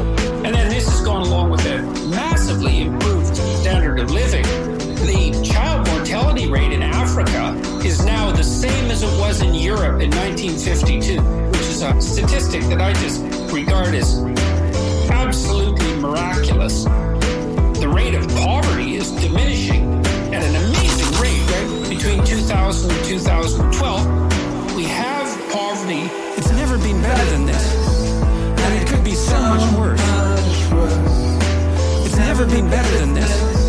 And it could be so much worse. It's never been better than this.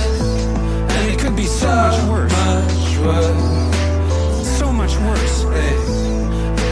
So much worse. It's pretty hard on the Marxists, I would say. Even though there is inequality, and inequality is a problem. First of all, it doesn't look like inequality can be placed at the feet of capitalists. It seems to me to be a far more intractable problem than that. Second, it's clear that the poor are getting richer despite the fact of inequality. And third, and this is hard on the environmentalists, I think, is that it turns out that if people's income up to about $5,000 a year in terms of gross domestic product, they actually start to care about the environment, which I suppose is because they're not worried about dying instantly that day or that week. And so we seem to be in this perverse situation for a pessimist where we can make people wealthy and we could make the world a better place simultaneously. It's never been better than this. And it could be so much worse. It's never been better than this. And it could be so much worse. It's never been better than this. And it could be so much worse. So much worse. So much worse. And it's highly likely that it will be so much worse. Because for most of human history, so much worse is the norm.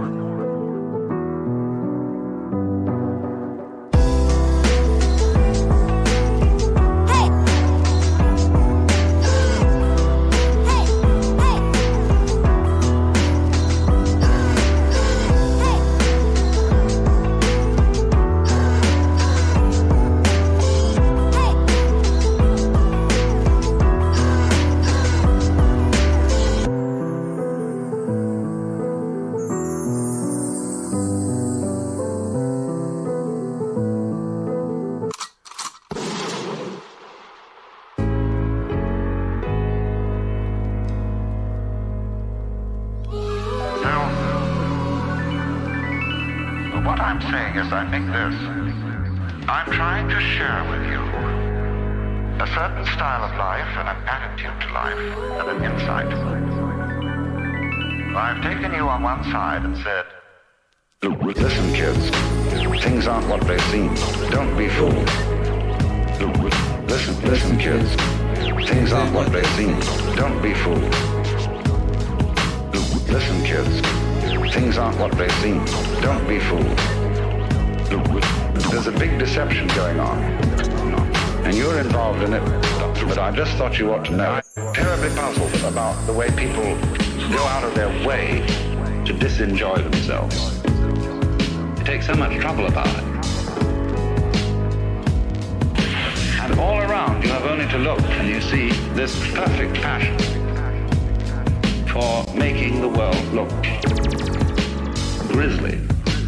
And it isn't only job builders and garage owners who do this kind of thing. It's also people who profess to be painters. They're actually using excrements for painting in Paris today, on the theory that the world is shot to pieces, and that since the artist is a representative of his times, he ought to show the times as they really are, as a social critic.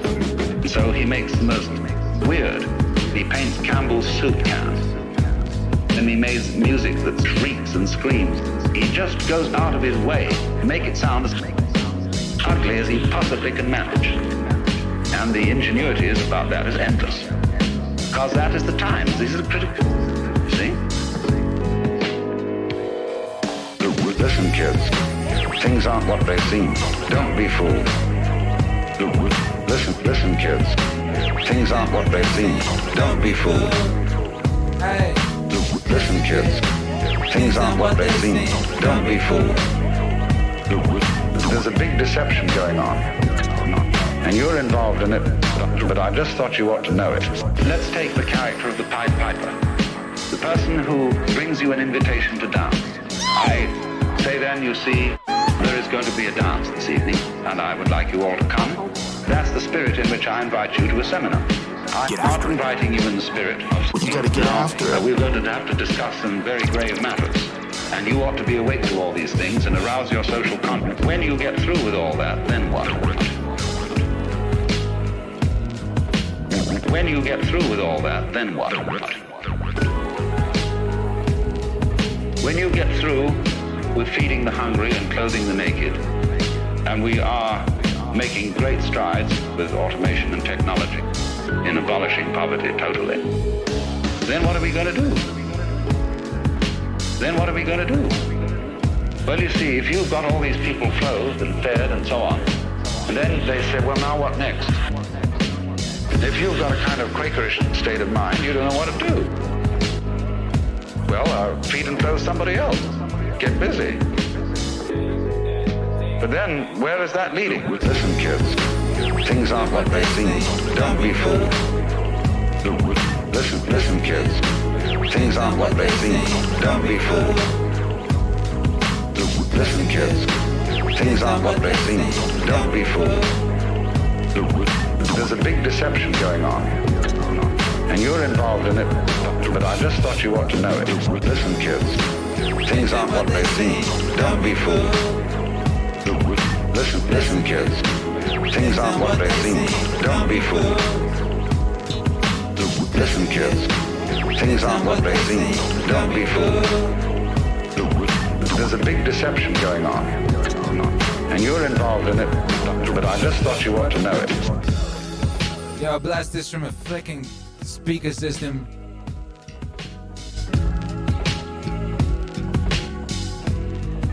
Shit. Eternally relevant and cross space and time, joining us tonight for this epic scenario. It's the one and only Alan Watts. Make some noise for Alan Watts, brothers and sisters. Yeah, come on. Come on. Come on. Genie is the root word for genius. And it's a really interesting idea because there's this unlimited power that's associated with genius, but it's constrained. And that's really what the human spirit is like, because it has this aspect of the infinite, and it is something that can grant wishes, but it's also constrained terribly. I don't ask God for favors or for wishes or for wishes, you know. I don't ask God for favors or for wishes or for wishes, you know. We're constrained mortally and physically and all that, but the thing is that both the infinite possibility and the constraint are necessary. Right? That's what makes up the genie. It has to be both at the same time. And the idea that, you know, if you find your genie, you can have your wishes, it's right. You have to really want what you're wishing for. Right? You have to make the proper sacrifices to get it. It can't be just some whim. You have to ask for something that you would rather not have, which is usually wisdom.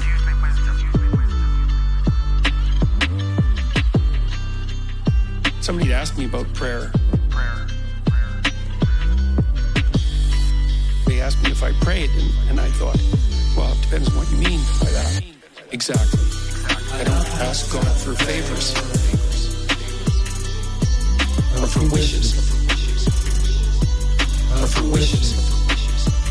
You know, I don't ask God for favors or for wishes or for wishes. You know, but I do think that if you sit on the edge of your bed and you ask what foolish thing you're doing to make it worse, that you'll get an answer right now, and it won't be the one you want. but it might be the one that if you listen to would set things straight.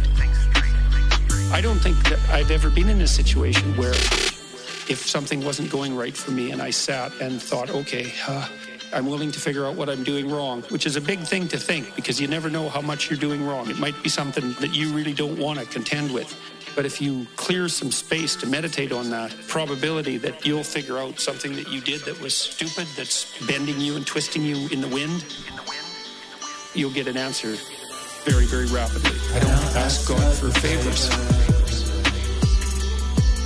or for wishes or for wishes. You know, I don't ask God for favors or for wishes or for wishes. You know, and it's not obvious how you do that.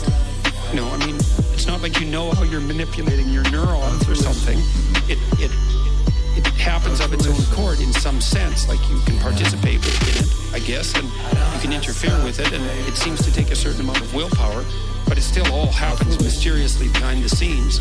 And I would say this sort of attitude towards, let's say, prayer that we're discussing is just an extension of that. It's something like, well, you admit that there's a problem first, and then you ask for the minimum necessary intervention, which would be, all right, well, I'd like to move forward on this. Some small amount that someone like me could actually manage. I'd be willing to carry it out. And then you reorient the way you're thinking as a consequence of that. And something usually pops out of the abyss to guide you. Very strange. But it's not really any stranger than the fact that we can think at all. Because the fact that we can think is actually very strange. Strange like the fact that we can dream is strange. And that's strange beyond belief that you can dream. Or that something in you dreams. Which is a much better way of thinking about it, because it's not like you're really in control of your dreams. I don't ask God for favors or for wishes or for wishes, you know. I don't ask God for favors or for wishes or for wishes, you know. I don't ask God for favors or for wishes or for wishes, you know.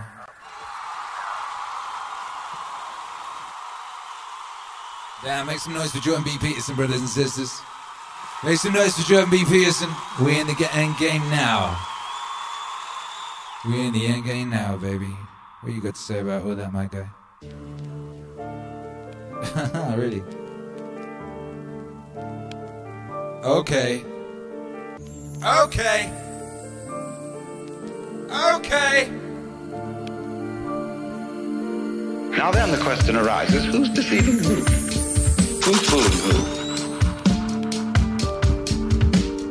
I'm fooling me? What is fooling? Now then the question arises, who's deceiving who? Who's fooling who? I'm fooling me? What is fooling? Fooling is playing like you're there when you're not. You know, getting somebody else to answer your name in the roll call. So, we're all, you see, this is the metaphysical basis of it. This is what the Hindus mean by Maya, the world illusion. The world is playing it's there when it isn't. And it's a trap. And it sucks you in. And you can't get out. And it's a trap. And it sucks you in. And you can't get out. It's a trap. And it's a thorough big trap too. Hey. But always, when you get an idea like this or a feeling like this, follow it to its extreme. Don't back out from it. If you find you're selfish, go to the extreme of what selfishness means. Confusion largely results from not following feelings or ideas to their depth. You know, people think they want to be immortal. They'd like to live forever. Do you really want to do that? Think about it. about. Really go into it. What it would be like. People say they want this, that, and the other. They want this kind of car, they want this kind of dress, this much money, and so on. It's always a good idea to think it right through. What it would involve to be in that situation, to have those desires fulfilled. It's a trap. And it sucks you in. And you can't get out of it. It's a trap. And it sucks you in. And you can't get out of it. It's a trap. And it sucks you in. And you can't get out of it. It's a trap. And it sucks you in. And you can't get out of it. Also, when you form a relationship to another person, think it through too. You see? How inconvenient would they be? However attractive. Always turn the embroidery round and look at the underside, but don't get caught doing it. See, that's something one does on the side, in secret. Because otherwise you play the game that everything is as it's supposed to be on the front.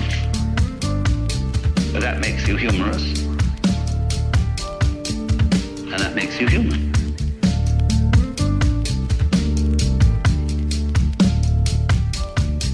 But that makes you humorous. And that makes you human. But that makes you humorous. And that makes you human. But that makes you humorous. And that makes you human. But that makes you humorous. And that makes you human. But that makes you humorous.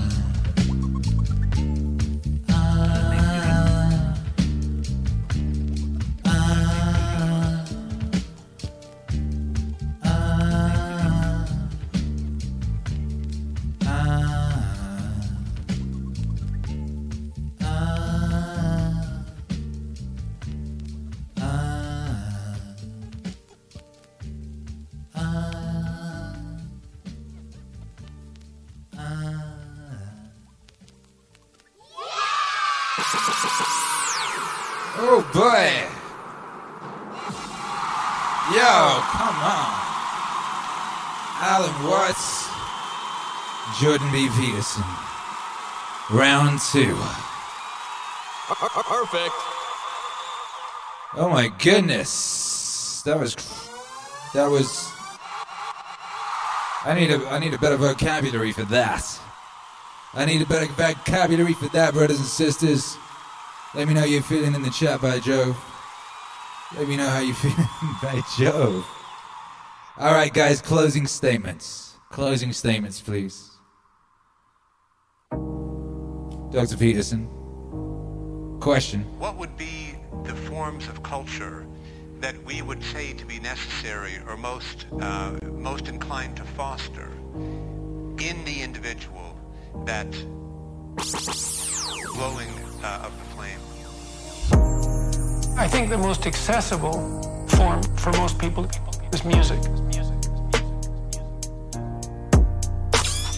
And music, to me, is the most representational form of art, because I think that the world is made out of patterns. And we perceive some patterns as objects, but fundamentally it's patterns. And what you want is all the patterns of the world to interact harmoniously in something where every element is related intelligibly to every other element. And I think that when your life is in harmony, then you can feel that. When you're dancing to beautiful music, you're acting that out. The music is the music of the spheres, and you're participating in the patterning of your being in accordance with that structure, and that gives you an intimation of transcendence. Music is everything. Music is everything. Music is everything. Music is everything.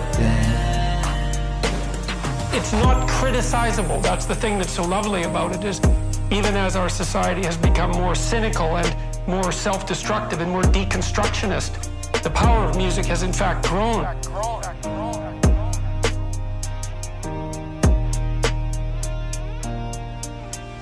Because it speaks to that eternal harmony.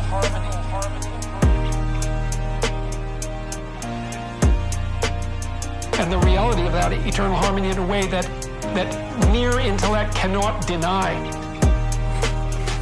And I mean, I was always amused. I went to this show, the Ramones, a punk band from New York. It was the loudest concert I'd ever heard by a factor of 10. My ears rang for like 3 days afterwards. There were all these like nihilistic punk rockers all crammed into this theater, and below me there was a mosh pit. It was like ants on a frying pan. And they were just smashing into each other and throwing people around up above them, and it was quite rough. And they were all having this beautifully transcendent musical experience which belied all of their nihilism. And they absolutely thrived on it. It was like, and even the lyrics were harsh and nihilistic, but it didn't matter because the music in its rough form was something that united them in the sense of this patterned beauty and brought them together. And so exposure to music, people die without music. It's like, music is everything.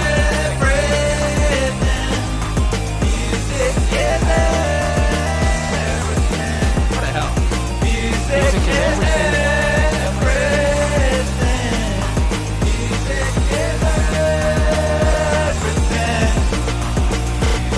everything. Music is everything.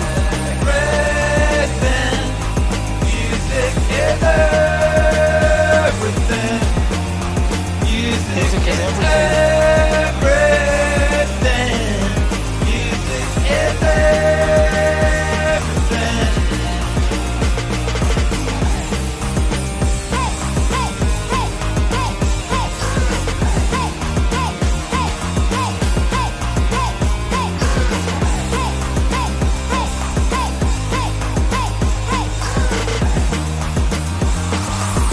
Yeah, yeah.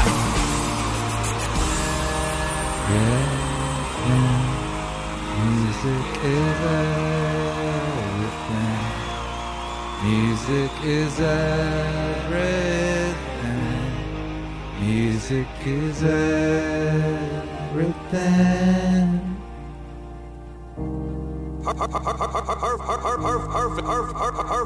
Perfect.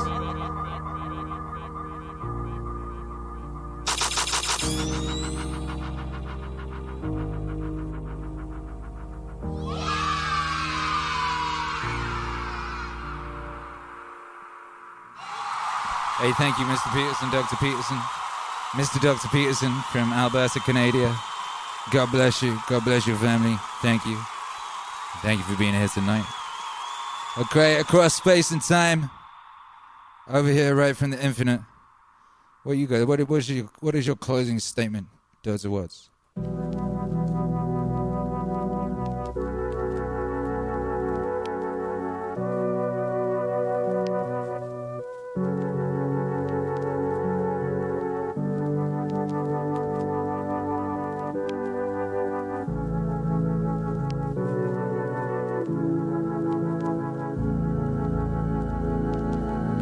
All really humane people admit that they're rascals.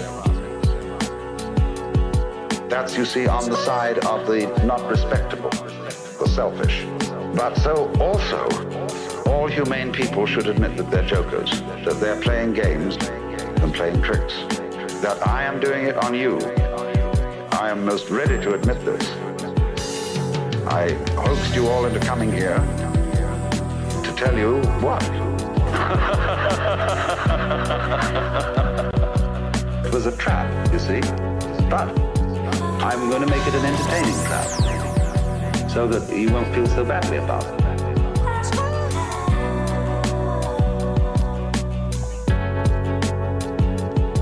Now, this is philosophy, but I think philosophy is like music. You go to a concert and you listen to somebody play Bach or Mozart or Beethoven. Akira. What's all that about? And what's all that about? You know, it isn't about anything. Hey. Except what?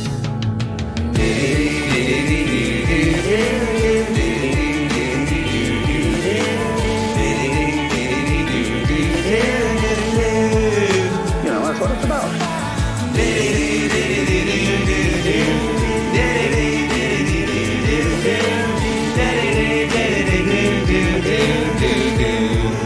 You know, that's what it's about. And so, in the same way, as I conceive my work as a philosopher, I'm simply pointing out that existence is the same kind of a thing as a Bach invention. It's going this way and that way, and hills and waters going all out there, and the fish are going around in it, and breeding, and the ducks are... And that's the same thing as See? So, if you can admit that that's what it's all about, you have a little problem. Because there's not only the threat that it really might be serious and that you shouldn't be laughing about it, but there's also a kind of opposite. Then are you saying it's merely just fiddling around? See? I mean, you're saying it's only a game? Is that all there is to it?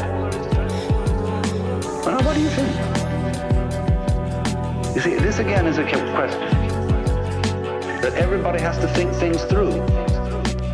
What did you want? Didn't you want a game?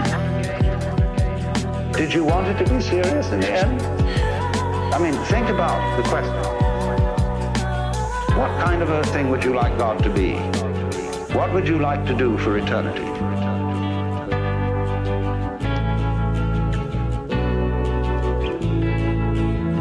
Really?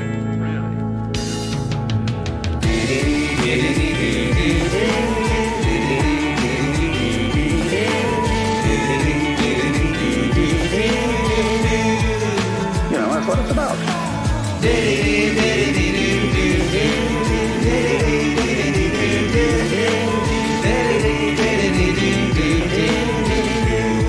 Wow, You know, look that's at what that. it's about. Wow.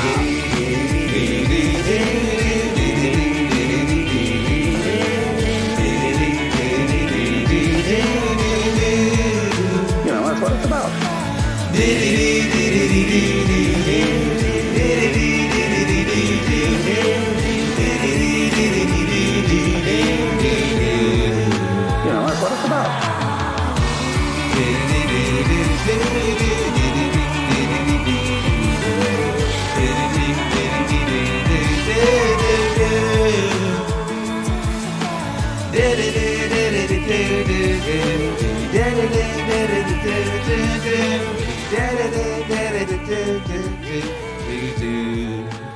That's what it's all about. Hey, that's what it's all about, baby. That's what it's all about. Thank you, Alan Watts. Thank you, Alan Works. That was just Perfect. Thank you, Jordan B. Peterson. That was just Perfect. You know, I think the winners here is us, frankly, but I'll hand it over to the crowd. What's the crowd saying about this? What is the crowd saying about tonight? Round two. It was round two, man, and that was just epic. I got to do a big shout out to Diverting Tales, who compiled that. He put that together. Those you know, backwards and forwards. That was your boy Diverting Tales. He did a fucking magnificent job with that. That was epic. That just added a whole new depth to some of that stuff for me. Because, you know, what I've been doing with this very specifically and deliberately is trying to have people talking about the same things, but from different points of view, you know? From those different perspectives and those different vantage points, and that did a real good job of illustrating some of those things right there. That's ace. So make some noise for Diverting Tales out there in the chat. Make some noise for the whole goddamn thing. Yeah, shout out to everybody who locked in. What's cracking, baby? How you all feeling out there? Hey. That was Watts versus Peterson. Watts Wave versus JBP Wave. I'm seeing a lot of Peterson emojis out there. I'm seeing a lot of Wave emojis. I'm seeing a lot of Watts emojis. I just realized Watts has got 2 of his own emojis on this channel right now. Yo, that's favoritism. That's messed up. I can't be having that, by Joe. I think we need 5 more members and we can unlock a bunch of new emojis. So we'll get your boy Peterson another one. What up, Patricia Dockery? What up, Dan at 1804? Says Watts by points, but I think he'll be feeling it in the morning. Do you think so? Do you think so? Hey, Grey Flower says Muckle needs a birthday shout out. Whoop. Well, who's this? Is that St. Michael? Is it St. Michael's birthday? Do we need to say happy birthday, St. Michael? Happy birthday, St. Michael. Happy birthday. Happy birthday. Happy birthday. St. Michael. Yeah, happy birthday, baby. Happy birthday to everyone whose birthday is across space and time. If you listen to this and it's your birthday, happy birthday. There's a beautiful, beautiful sunset happening right now. Shouts out to California. One of the things I love about California, there's a lot of things that are, being made quite clear about the issues with California right now. However, the skies are incredible. The skies are my aesthetic. If I could wear any color, it would be that California sunset, baby. If I could be clothed in anything made by the divine that man has yet to be able to replicate. I've tried, baby. You can't even take a photo of it that looks like how it really looks. You know? Some things cannot be described with words. Only music comes close to describing the indescribable. And we witnessed some of that, brothers and sisters. Some of that we witnessed tonight, by Jove. Yes, we did. Little fluffy clouds, baby. Stevie Skunk says, make some noise. Whoop, whoop. What up, Matthew? What up, St. Michael? You old get you. Happy birthday. What up, Milkman Dan? What up, Roberto Sanchez? Who's in the house, baby? We got mad birthday wishes going out there, and that's a beautiful thing. You know, we got to celebrate our people, baby. Got to celebrate our people. And you got to celebrate your mother. Celebrate your sister and your father and your brother and your sister and your mother. Shouts out to Black Rebel Motorcycle Club. Shouts out to 80s Matchbox Beeline Disaster. That's what I actually meant to say. Weird how their names conflated in my mind. I don't know what it's about. I just know that was Watts Wave versus JBP Wave 2, and it was epic. Yeah, it was. Shouts out to everyone locked in.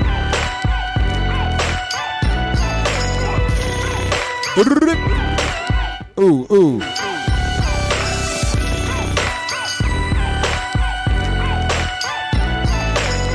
All them ducks, baby. Swimming in the water. Swimming in the... Hey, swimming in the water. All them ducks. Swimming in the water. All them ducks. Swimming in the water. Yeah, they are, baby. I gotta get out of here. I gotta prepare for tomorrow. Tomorrow's gonna be crazy. I'm streaming from 7 in the morning on Twitch up until 6 in the afternoon on YouTube. Then I'll be on YouTube for as long as I can do, baby. As long as I can hack it. Because we're closing the campaign tomorrow night. The campaign closes for Watts Wave 6, The Web of Life Part 2. Watts Wave, The Web of Life 1 and 2 on vinyl. Now, with thanks to you guys and a last-minute turbo push from Cody Taylor, including Time, Akira the Don and Alan Watts on 7-inch vinyl. Holy cow, baby, what a time to be alive. You're all getting that. Everyone who was there early and ordered their vinyl, they're getting that extra 7-inch, baby. Ooh! Ooh! And tomorrow, I said, baby, tomorrow we're closing that shit down, and then that last day, we're going to go one last push for one epic stretch goal. One epic stretch of goal. One epic goal of stretch. To get something that people, and not just people, you, to get something that you have been asking me for years now. 2 years, in fact. For 2 years, you've been saying to me, Akira the Dome, please can you make Watts Wave 2? How to be a better person. My very favorite of your early waves. Can you please make that available on Spotify? Can you please make it available on Apple? I said, no. Cannot do. No, can't do, baby. That thing is awash with other people's music. It is impossible. It is legally impossible. But you know, that was the case with JBP Wave 1. And that turned into an album called JBP Wave Father, and now everyone listens to it every day. Thousands and thousands and thousands of people listen to it every day on their favorite streaming service. Yes, they do. And I want to do that thing that I did. I want to do that for What's Wave 2. I want to remake What's Wave 2, reproduce What's Wave 2, and turn it into a full-length album that you can listen to at your leisure, baby. So if we hit 20K, and it will be tomorrow because we're closing it out tomorrow, so it's going to be one last dash. It's going to be like trees to the starships, baby. But I think we can do it. I think we can do it. I know we can do it, in fact. And that's why that's what we wanted to do. That's what we wanted to do. And if we do that, then I will push aside, and I will do it, baby. I will do it. I will go harder than I've ever gone before, and I will make that thing what it needs to be. And I will get it out this summer. I think August would be about right, I think. And, so there you go. That's the plan, baby. That's the plan. So go back What's Wave and Akira the Dawn on Indiegogo today. Get you that stretch goal. There's another stretch goal for, I wrote that wrong. It's 4 and 5, not 4 and 4. That's ridiculous. 17 will make Time purple. Time's got to be purple vinyl. It would be stupid to have purple everything else vinyl, and then that's black. So, that's the vibes with that, baby. So we'll be streaming all day. And here's the thing, like, hundreds and hundreds and hundreds of people, probably thousands, have been asking me, well, I know it's thousands, have been asking me to make vinyl. And then when I did the poll, it was like 400 people just on the YouTube thing said they wanted it, So, people want it and they go and get it. So we just got to make sure they know it's happening. That's the trick, right? So I'm going to be streaming all day tomorrow. So come on through and hang. It's going to be epic. We're going to have guests of the special variety. We're going to have fun times, baby. I don't even know. I'm going to lose a lot of weight because I can't run the air conditioner at the same time as the regulator. So I'm going to die. But I did work out how to bring Zoom calls into this streaming interface. So it's going to be cool, man. It's going to look sick. It's going to work. We're going to get people in here. Might take some calls from you guys. Might take some calls from you. Get you in on the ting.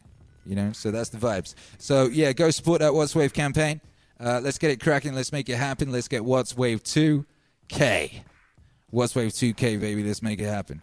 And I want to shout out everyone who's been supporting during this. Oh, my God, my wrist just spazzed out. What is going on with my wrist? Whoa. Damn, that was weird. Shit, what up? I got to thank everyone who's been supporting. Thank you, Miller Time. Says, ISO, Dr. Peterson's thoughts/comments on Alan Watts. Knowledge is priceless. Bless you, Akira. Bless you, Miller Time 981. Timothy Degato says, Akira Skywalker. Ooh, I like that. Dakota Yates, the tarantulas, whole bunch of spiders out here these days. That song couldn't have been any more prophetic if it had come out here in a fucking DeLorean. I'm going back again. If it had come out here with a fucking DeLorean and a smartphone and like a drone that films everything in 360 and recreates it in AI, VR, shit couldn't have been more goddamn prescient. Between that and Alan Watts talking on Virtue, they just laid out the whole plan, baby. That was crazy. Goddamn. I don't know what it's all about. Wow!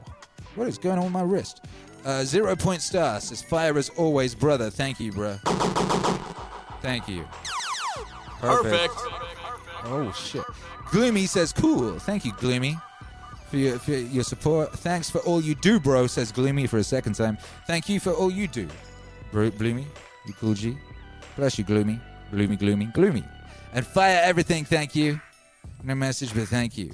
Shouts out to everybody, baby. Thank you, guys, for being here. Thank you for your support. Thank you for your love. Thank you for your energy.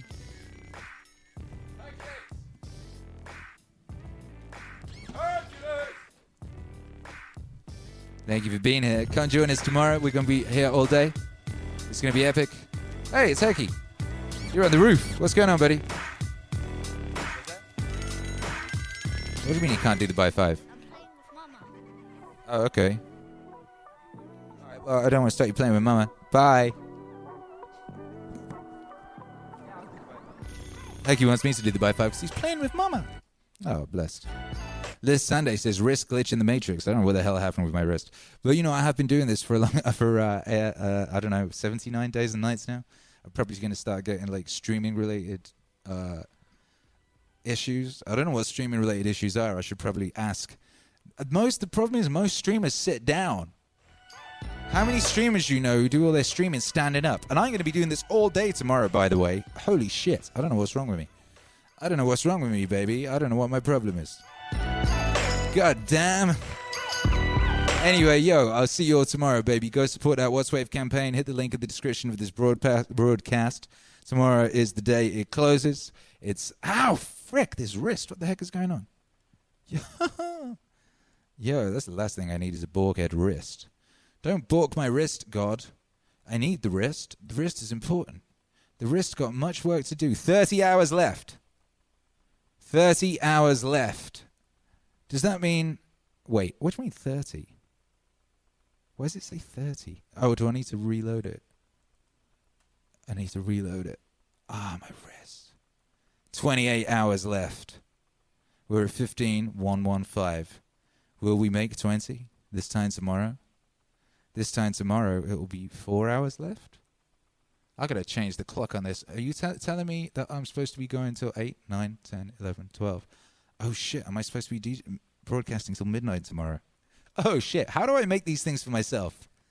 God damn, baby. All right, let's get it. Yo, Great Flower says, Bork, nope, stretch that wrist. How you stretch your wrist? I'm going to have to go look this up on YouTube, aren't I? I'm going to have to go look it up on YouTube. Happy birthday, St. Michael. Derna1804 says, crush aspirin, mix it with water so that it becomes a thick paste, smear it on the area that hurts, and wrap it in an ACE bandage. The aspirin will go straight through your skin. Matt, are you a doctor? Are you a doctor, baby? Ooh, I'm gonna clip that. Spin that, DJ. Says, I can sprain an ankle and go back to work the next day doing that. Whoa. Nice. What a great stream this is. Get after it. You got to get after it. Yo, I'm going to say a little prayer, baby. And what am I going to say? I'm just going to say this. I'm going to say, thank you. Thank you, God. Way farther up there in the eternal ocean. Thank you for sending these people to Earth, man. You know? And helping us. You know? You give us all the help we need, man. And that's all we got to do is look. It's there. You know? And that's amazing. So thanks. You know, thank you for that wonderful Alan Watts fellow. Brought so much wonder and joy into people's lives and has such a powerful perspective upon which to consider thy creation. You dig?